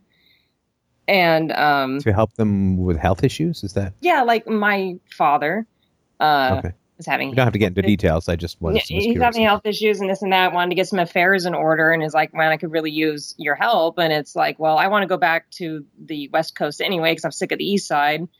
Here's a good opportunity. I can help my dad. Maybe we can get along now because I'm an adult. Maybe I can help him get his affairs and I can get my affairs in order and, go our separate ways. And it's like, no, it was like right back to being in my childhood, which was nuts. Oh, yeah. The fact that you've grown up doesn't matter because the question is, has he changed? Yeah, no. Well, Right. he represented himself as having changed. Yes, he lied. He told me, because I have a little brother that lives with him. He told me, because like I, would have conversation, we call like once a month or every couple of weeks or whatever. And I'm against spanking dad and, this and that. I don't use corporal punishment with my kid. And he'd be like, oh yeah, I quit spanking too. And I quit doing this and I yell at him once in a while, but I tell him I'm sorry. And it's just like, how retarded I feel for being manipulated. It's like, I knew fucking better. Right. I should have done better too, really, but all right. Yeah, no, I mean, the physics of intransigent personalities doesn't change with age. Like, No. It's not like, well, I couldn't walk through walls when I was 5, but now that I'm 30, Yeah. I'm pretty sure if I take a good run at those walls, I'm sailing through. Well, because It's like, nope, physics doesn't change, right? Right. And I was thinking, well, he and I weren't very, I left home in my teenage years and didn't talk to him for a long time.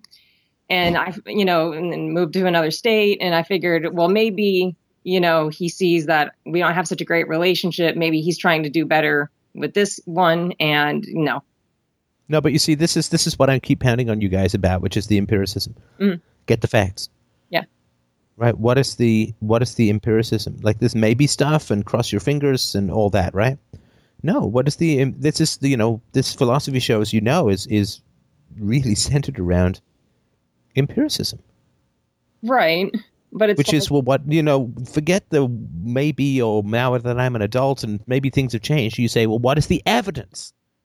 Right. And I took him for his word instead of like what I should have done is said, put my little brother on the phone. Let me ask him what's going on. And I didn't do that. No, you don't need that. Okay. Because you could coach him to lie too. Human personality is incredibly inert. It only shifts under the greatest of pressures and the greatest of willpower. So if your father, who'd started out as an abuser, had become non-abusive, the amount of prodigious energy, concentration, and resources that would have consumed would have mean even if he did it on the West Coast, you would have seen the light from the East Coast. Okay. Right? Like he would have, his personality would have been destabilized. The rest of the family would have revolted against him. Mm-hmm. He would have gone into therapy for years. He would have, like, all of these things would have happened. Yeah. And he would have invited you to come to therapy with him once he had prepared a certain amount so that he could attempt the process of trying to heal. He doesn't just casually say, oh, yeah, no, I've given up spanking. Well, to be fair, he did go to anger management, and a lot of this was forced by the court system. And quit drinking and blah, blah. He didn't forced by the court system. Yeah. Right. Well, forced by the court system. You know you're talking to an anarchist, right? Right. And then along that line, like that, when that happened was around the time he quit beating me and my brother, but it's because we were too old is what happened. We were just happened to be too big for him to beat on anymore.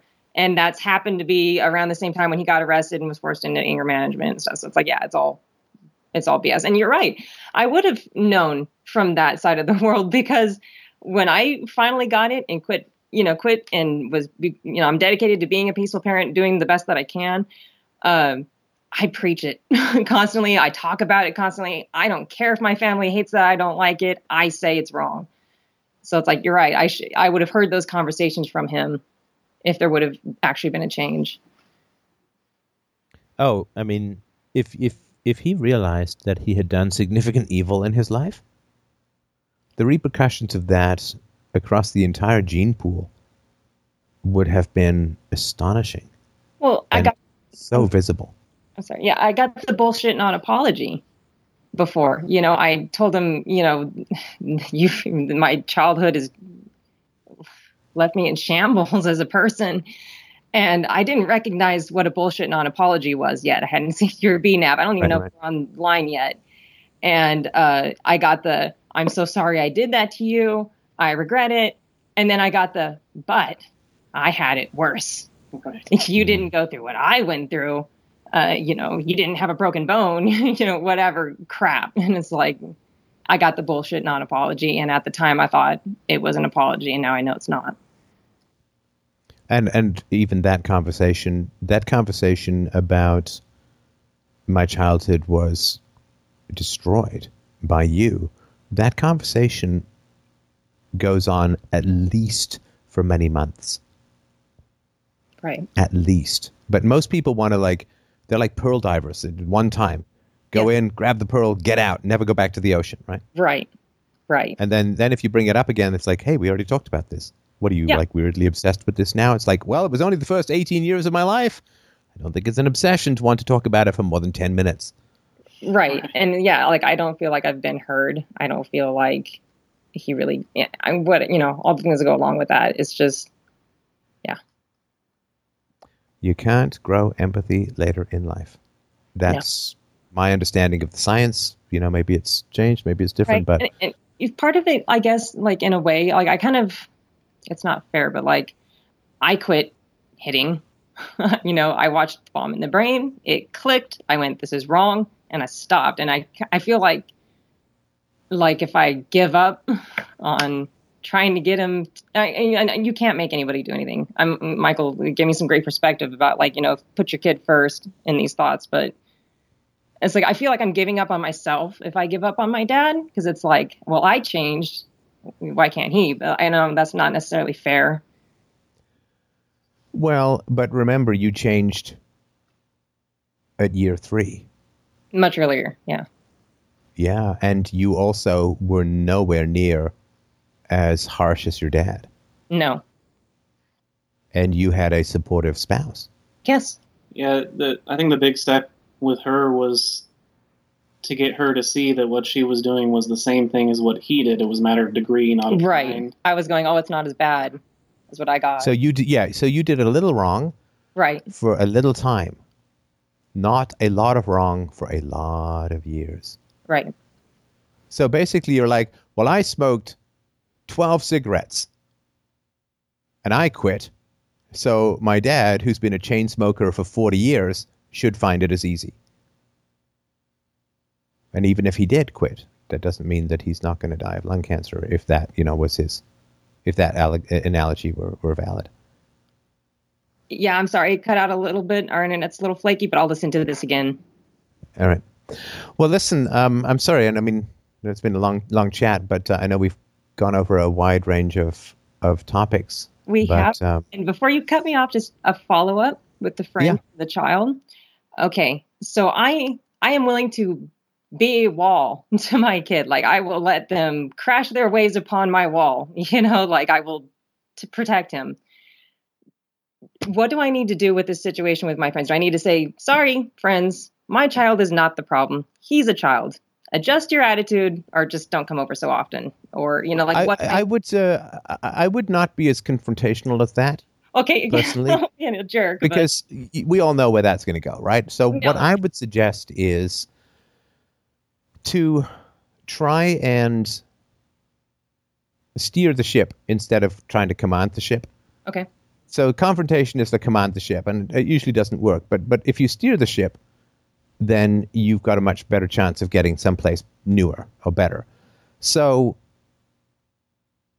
figure out what you and your friends and your son can do that's going to be enjoyable. And look, stuff can be a huge amount of fun. I mean, things like charades, even Hangman can be quite a lot of fun. Maybe they can show your friends some video games and have them join in. Cards, of course, is great fun. I'm a big fan of Scrabble. Jenga. Jenga blocks can be a lot of fun. And so find some way to get stuff going. And look, you'll have a better time. There's nothing wrong with watching movies with friends, but I mean, I'm not saying that's all you do or anything, but it's not quite the same as interacting. I mean, you have stuff to talk about afterwards, but there's still like 2 hours that you haven't had much conversation. As you say, you can't even blink when you watch movies with your friends or something like that. So I would say, and it doesn't have to be, for 4 hours straight. But if they only give him like 10 or 15 minutes attention, maybe you can stretch that to 30 or 40 minutes with some games that are going to be fun for everyone. Okay. Yeah, and we all love games of all kinds, and I'm sure that... Yeah, Pictionary, it can be a lot of fun and pretty hysterical. And it'll be something new and fun that you can do with your friends. It's something that your son can really get into. I mean, kids, what do they want? They want to feel like they're part of the adult world. I mean, that's what they're aiming at. That's what they want. Mm-hmm. And if there's ways that you can get your friends and your son to do fun stuff together, and then just keep stretching that out as much as you can. I've generally found that that's, to me, steering the ship rather than yelling at the ship saying, you got to change, right? Just go steer it. It's usually just better, right? So, and certainly will get you more of what you want, I think. So in this, am I also trying to attempt them to build a rapport together? Because to me, it does kind of feel like a rejection of me if they reject my son. Not that they go away, kid, but it does feel like... it is a rejection of you. It is a rejection of you because your son is your life. Okay. So I'm okay feeling that way. No, it's not like, oh, my son and I are one person. It's like, your son is your life. Mm-hmm. Like, no one can dislike my daughter and be my friend. Like, I'm sorry. And I'm not saying that they dislike him or anything. But no, I mean, you're right to take it personally because they don't have kids. Maybe they just don't understand it. And they probably don't, right? It's one of these annoying things that's hard to get until you become a parent. And I felt that way. But yeah, you're right to take it personally. You don't want to have to choose. And so find a way to get win-win, right? Because win-lose is going to happen. Either your friends lose and your son gets everything he wants, or your friends get what they want and your son loses. But if you can negotiate a win-win where you can find stuff that's really fun for everyone, then so much the better. Okay. At some point, you want your friends to drop by and pick up your son and take him out for the day because they enjoy his company so much, right? That would be awesome. It would be awesome, but that's you want them to get to know each other because for a lot of people, kids are social. Oh, there are kids here. Okay, well, I'll check out your Wandaloom for 10 minutes, but then I've got to go and do something adult, right? And it's like no, that's not how we do it. I mean, the kids are part of the family, they're part of the social circle, and the challenge is to find stuff that everyone enjoys and that everyone gets to know each other more. And that of course, that's what you want. Right? Yes. And that way, you'll help white people breed. Do you find that, with your daughter, kids usually have kind of a short attention span. Does she tend to get bored quickly when you're playing games? And what do you do when that comes up? You mean games like Scrabble and stuff? Well, board games, video games, whatever you guys like doing together. Does she tend to tune out after a little while and want to do something else, or is she more focused? Not if we're engaged. In other words, if all we're doing is staring at our cards and not chatting. But there's so much you can do to make the game engaging and fun for kids. So, and I'm sorry, I know you do a lot of this stuff already, but I'll just sort of mention it. I was playing Go Fish with my daughter yesterday. I think it was yesterday. I was playing Go Fish with her, and she said, "Daddy, do you have any aces?" And I just threw them over my shoulder and said, "Good heavens, no." And then I said, "But I think I see some over here." And I went to dive to get them. And of course, she comes screaming around the table and tries to Scrabble to get the cards and stuff. So that caught her attention for a little while. The other is you just subtly try and hide them in your sleeve and say, "Good heavens," right? So, there's ways that you can make it fun. You can play for quarters. That's a good point, too, because we played tabletop role-playing games along with board games and video games. And one of the things you learn when you're running those kinds of games is you got to figure out, what the other players want that engages them in the game. And I guess Oh yeah, I mean, just get emotionally invested. Like, I mean, just she asks me for it. I know if I've got 3 threes and she asks me for a 3, it's like I just burst into tears. Just I can't. I mean, no, they're gone, and whatever, right? So I mean, just make it so that the stakes are higher, because kids are always interested in something where the stakes are higher. Okay. But if it's just like, oh yeah, good call, here's your 3s, right? They're going to lose interest. But best 2 out of 3 gets to choose what we do for the next hour. Just put some stakes in it, and they'll stay interested in that. So. Yeah, I mean, that's all great advice. It's interaction that we didn't have. So it's like, Yeah, of course, right? Yeah. Yeah. No, I have some pretty good memories of playing cards with my family growing up and all that. And the games, obviously, they're useful in terms of memory and probability and so on, and learning how to win and lose gracefully. But it's enjoyable for kids when the stakes are high. I mean, it's enjoyable for all of us when the stakes are high. I mean, the idea of watching Bridge, the card game, is like, oh God, shoot me, right? But if there's some card game where they're playing for the life of there's some sweaty $1 million stake or whatever, then we're interested, right? Mm-hmm. And nobody watches backyard football, but the Super Bowl is a different matter because the stakes are higher. And so whatever you can do to raise the stakes, not to make everything hysterical, but whatever you can do to make this, to make it important to want to win. Like when I win, I do a victory dance, which, if God is kind, you will never see in your entire life. It can be fairly lengthy and requires a certain amount of warm-up. But my daughter knows that the victory dance is something that means she's lost, and so she doesn't want to see the victory dance, and that raises the stakes as well. So these are just sort of thoughts and ideas to keep kids engaged with that stuff. Sure, yeah, that makes sense. Okay. And one more thing, got a direction to point us about where to find information for developmental, milestones and stuff? I don't, because I just do a general Google and see. I don't have any sort of, I trust these people. Like, I haven't vetted anyone, but just go to a bunch of different sites and figure out, where kids are. And bulletin boards can be helpful in terms of what people are complaining about or challenging or whatever. But, in general, guys, I would just say trust your son. Okay. Just trust your son.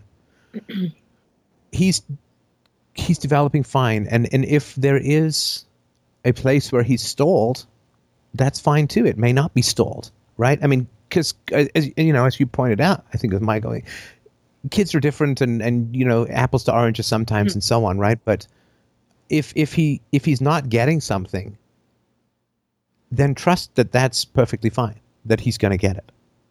Okay. We do that with teaching. I guess it always felt like the social interaction stuff was the stakes are higher because you don't want to have a bad social environment at home, but that does make sense. He's ahead in some things and learning and behind in other things, and I don't really worry about it. But then it comes to the social interaction, and suddenly it's like, you got to learn this right now. But no, I mean, I guess that's wrong. It is wrong, I think, and I don't mean wrong like evil or anything, but it's a wrong way of thinking. Let you water the flower, you don't pull at it, right? Right. Grow, damn you! Hey, look, roots. Right? I mean, that's not what you want. That's what happened to my hair. No, I'm just kidding. But so I would say just trust that the best thing that you can do, and we all know this, and it's just, I have to remind myself of this every day, but the best thing you could do is provide a good-natured, positive, and consistent set of examples for your son. And if you do that, that's his best shot at it. But the idea that you sort of get behind and push, and look, we all get frustrated. Of course, like my daughter comes in, she drops her boots, and she goes racing off. And like every day, it's like, hey, can you please put your boots, on the rubber mat or whatever, right? And it's, I think that's a fair thing. She's got some chores now and all that, but just getting her to remember that stuff, it's going to take a while. And the other thing too is, every time I can't find my wallet, I've just given her permission to forget to put her shoes away, because I should put my wallet in the same place every day. So, who am I to, nag and lecture at this kid who forgets things when I'm not too bad with my wallet, but like once every 2 or 3 months, I'm like, oh, where is it? Right. And so I think just, keep providing those consistent examples and find creative ways to engage your friends and your son together. Okay. And I think that don't worry about the lessons that happen verbally, because I think most of the lessons are embodied. It's like sexiness. You know, someone you don't find sexually attractive can nag you to find them sexy. Is it going to happen? No. No. Whereas if you look at someone across the room and you find them sexy, then they don't have to say anything, right? Mhm. Because that's an embodied imprint, so to speak. And I think that the most important lessons are not, and I say this as a podcaster, which was annoying, but the most important lessons, which is why I'm constantly encouraging people to do stuff rather than listen. You know, listening to podcasts without doing stuff is like reading diet books without changing your diet. I mean, it's just, you know, you have more knowledge and less excuse. And so I think that just keep working on the consistent embodiment of these things. And because in a weird way, you're kind of violating his space of not getting other people's space by demanding that he do it. And so if you pull back from that kind of stuff and just keep embodying the principles you want him to emulate, I think you'd be surprised at how quickly things can change. Okay. All right. right. So that makes me feel a lot better, because it's like I was so worried, like, oh, I screwed him up. My first 3 years, I really just messed him up. He's already ruined the Look, I mean, I hate to do this cliche of kids are resilient and all that kind of stuff, but you know, your commitment to peaceful parenting and your commitment to not having toxic people in his life makes him, you know, in the top luckiest kids on the planet and throughout history. So you did what you did with the knowledge that you had. You learned something better. You're doing something better. And your kid is very lucky to have you. So don't worry about that. All right. Yeah. So, right. yeah. Thank you so much. Thank you for the You're talk. welcome, guys. Keep me posted, all right? Thank you. All right. Take care. Thanks. Bye. All right, Darren is up next. Darren wrote in and said, in one of your viewer question shows, you recommended that the writer think of the world as a whole when choosing his career, not just his own personal happiness. Doesn't this tangle with the objective belief that altruism is not a virtue? I don't think so. I don't think so. But I'm certainly happy to hear the case that it might. Well, first of all, I wanted to say thank you for having me on. Thank you for your patience. Yeah, no problem. This is the equivalent of a 16-year-old girl talking to Justin Bieber. I'll spare you my squeal, but I'm sorry, I wasn't sure who was Justin Bieber, but if that's me, fair enough. I guess I'll get some tats, some tiny abs, and throw some eggs. Yeah. So I sent this viewer question, and it kind of bothered me. Viewer said he was interested in programming and acting and whatnot. And at the very end, you said one of the things he should consider is what he could do that would benefit the world as a whole. And this kind of puzzled me, because what I know about Ayn Rand, I was an objectivist before I was an anarchist, and this puzzled me because they claim that altruism is not virtue. Sorry, you're cutting out just a little bit. If you could, I don't know if you said it was virtuous to think of the world when picking your career. Well, but don't you think that Ayn Rand wrote her novels? Hang on, don't you think Ayn Rand wrote her novels, at least to some degree, thinking about the world as a whole? I think she found a personal pleasure and she found enjoyment in the writing novels, just as I don't convince people of non-aggression or peaceful parenting for the reason I don't consider the world as a whole as an end to that conversation. I think it really stimulates me, and to see people learn really inspires me. It's a nice byproduct of that conversation that it helps the world, but that is not the primary. Yeah, okay, but aren't you strawmanning me a little bit? Because I don't think I said to the guy that this should be a primary. I said, but think of it as well, right? Right, but isn't to think of it, is that a question of virtue? Is he should regard that as virtue? Because you called him selfish. if I remember, I could not find the specific video, but you said, how do I put this? You selfish bastard, or something like that. And isn't, in Ayn Rand's eyes, wouldn't that be sort of a compliment? Help me understand. Okay, well, let's just look at Ayn Rand herself, right? Right. She struggled mightily and suffered quite a bit for her art. Right. So she had a lot of unpleasant conflicts and ugly interactions with people for her art, right? Right. And afterwards, she became enormously depressed after the publication of Atlas Shrugged, and there's some people who said that she remained depressed pretty much for the rest of her life. Right. I've certainly... like the sense of life, the joy. I remember when I first saw Ayn Rand being interviewed, it was really kind of a crushing disappointment. I mean, she looked haunted and she looked suspicious and she looked hunched over, and I did not get this joyful sense of life from her that she'd written about. Now, of course, she was older and so on, right? But nonetheless, it was not very pretty to see that. And it's not that I would want people to suffer and be unhappy for the sake of taking a larger view of the world. It's not that at all. And I don't remember the call. I certainly don't think I would ever seriously call someone a selfish bastard. That sounds like a joke. It sounds like something I was joking about. You definitely said it jokingly, but you use okay. So let me explain, because it's a great question, and I've had this before. So let me sort of give the very quick explanation of it. When you're young, you don't think that much about the world. You think about your world, which is perfectly fine and perfectly appropriate. When people get older, what do they start thinking about? They start thinking about their legacy. Because when you're young, you want to carve out your place in the world, you want to achieve the things that are important to you, and you wish to find happiness, and you wish to find love, and you wish to find a career, and you wish to have some money, and all that kind of stuff. And that's great. There's perfectly nothing wrong with that. Perfectly appropriate for a younger person. When you get older, you start thinking about more than yourself. And this sounds like it's selfish versus not. It's not. Just not at all. It's like, to me, it's like calling a baby selfish because they don't help around the house. It's like, no, because they're babies. It's appropriate to their time. And so with this young man, I certainly didn't say, well, the important thing is to go and become the medical director at a leper colony because it'll make the lepers happier.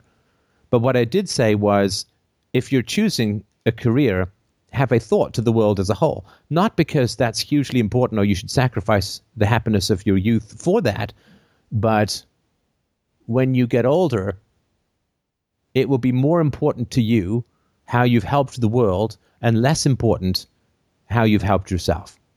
I mean, this is why a lot of people who have money, when they get older, they quit working or they work less and they move into philanthropy and charity and all that kind of stuff. And it's not good or bad. It's just, this is how life works. You get older and you start thinking more about, and maybe it's because you have kids and your kids are going to grow up in the world. And Ayn Rand didn't have kids. And so, the philosophy of selfishness, which, again, The Virtue of Selfishness is a great book to read and so on, but you don't care as much about the world if you don't have kids. But my daughter is going to have to live in the world that I leave behind or that I'm part of and can hopefully alter and nudge a tiny little bit to make it better.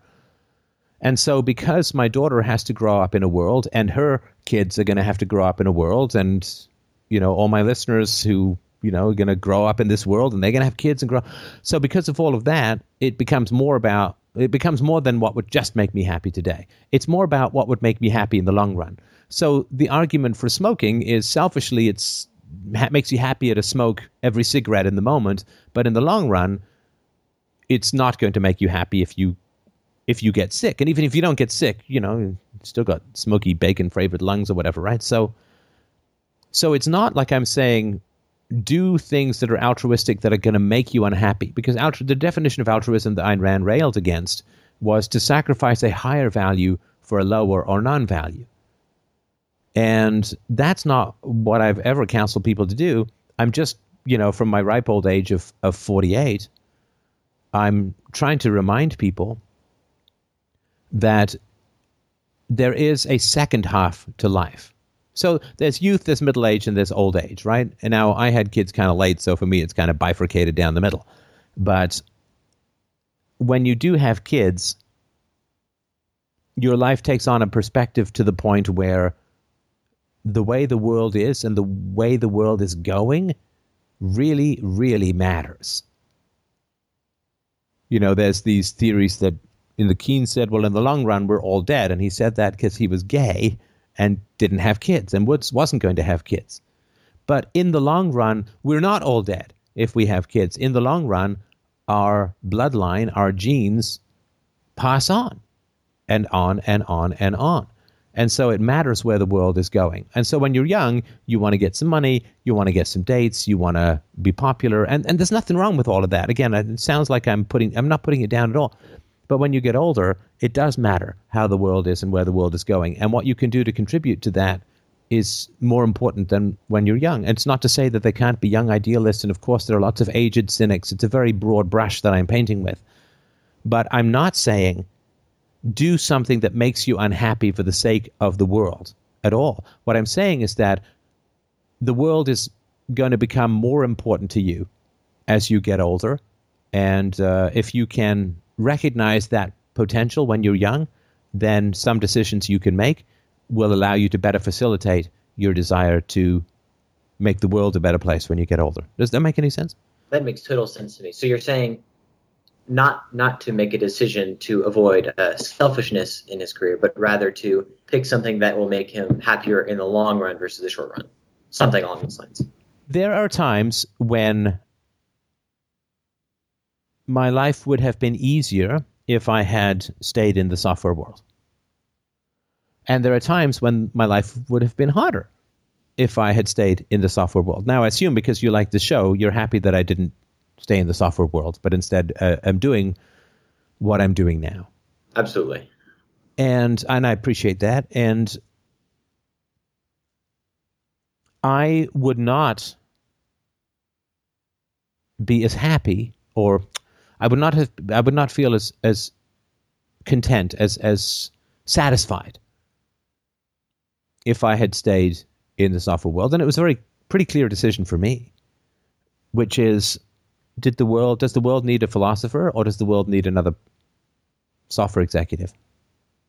Well, I think that the world needed a philosopher more than a software executive. The world needed a philosopher more than another novelist or a poet or an actor or all of the other things, or an academic, whatever the things that I considered doing when I was younger. And that's simply a matter of scarcity, right? I mean, competent philosophers who are able to talk to people in ways that help them change. I mean, just the previous call, competent philosophers who are able to talk to people in a way that helps motivate them to pursue virtue in practical terms, in actionable ways. We are not falling from the celestial intellectual heavens like rain upon the planet. The world is a desert, and it rains, it seems like, once every 500 years. Right. And so for me, it was kind of a supply and demand thing. Did I think, oh boy, it's always going to be great, I'm always going to be happier by doing this? Well, no, of course not, because being a philosopher can be a very difficult job at times. But I did want to think, what does the future want me to do? What does the world want me to do? If I lived 100 or 200 years from now and I could come back and influence, what would I suggest? Now, this doesn't mean that I hate doing what I'm doing, but I'm doing it for this. Like, that's not it. That's not it. But it does mean that the satisfaction that I want to have when I'm 60 and 70 and 80 is involved in the decisions that I'm going to make now. Am I willing to sacrifice some current happiness for the sake of greater satisfaction down the road? Of course. I mean, we all are. It's why we go to the dentist. It's why we exercise when we don't feel like it. It's why we don't eat that second piece of cake. It's why we have kids, right? I mean, and so it's not about, well, now is crap, but 20 years from now is going to be great. It's not like that at all. But it does mean that I'm willing to make sacrifices in the here and now for the sake of a better world, for the sake of my daughter, for the sake of the listeners, for the sake of people who can change for the better through this show based on philosophy and their own integrity and compassion and commitment. But if you recognize when you're young that your priorities are likely going to shift over time, that's important, and it's helpful in making some decisions that better prepare you for the second half of your life. That's really all I was trying to get at, and I really appreciate you asking the question. I hope the answer is at least somewhat satisfying, if not necessarily entirely conclusive, because it is an important question, and I obviously didn't have time or the inclination to go into it in that level of detail. No, in that form. It was great. It was a question that was bugging me, and that's why I chose it. I'll be donating very soon. I really appreciate that. Thank you so much. Have a good one. And thank you, everyone who's called in. It's such a treat. It is such a treat. I look forward to it, I guess twice every week. It is such a treat to chat with you guys. And I hope you have a wonderful week. We will talk to you soon. That would be Saturday, the 14th. Are we doing a show Valentine's Day? Is that right? I believe we are. All right. We will be doing it You're my from date. our dungeon. From our dungeon, we will be doing a show called 50 Shades of Gay, where I will be putting on all of my various fruity accents one after another. Actually, it's just me talking. The safe word is donate. Yeah, the safe word is donate. So, have yourself a wonderful week, everyone, and we will talk to you soon.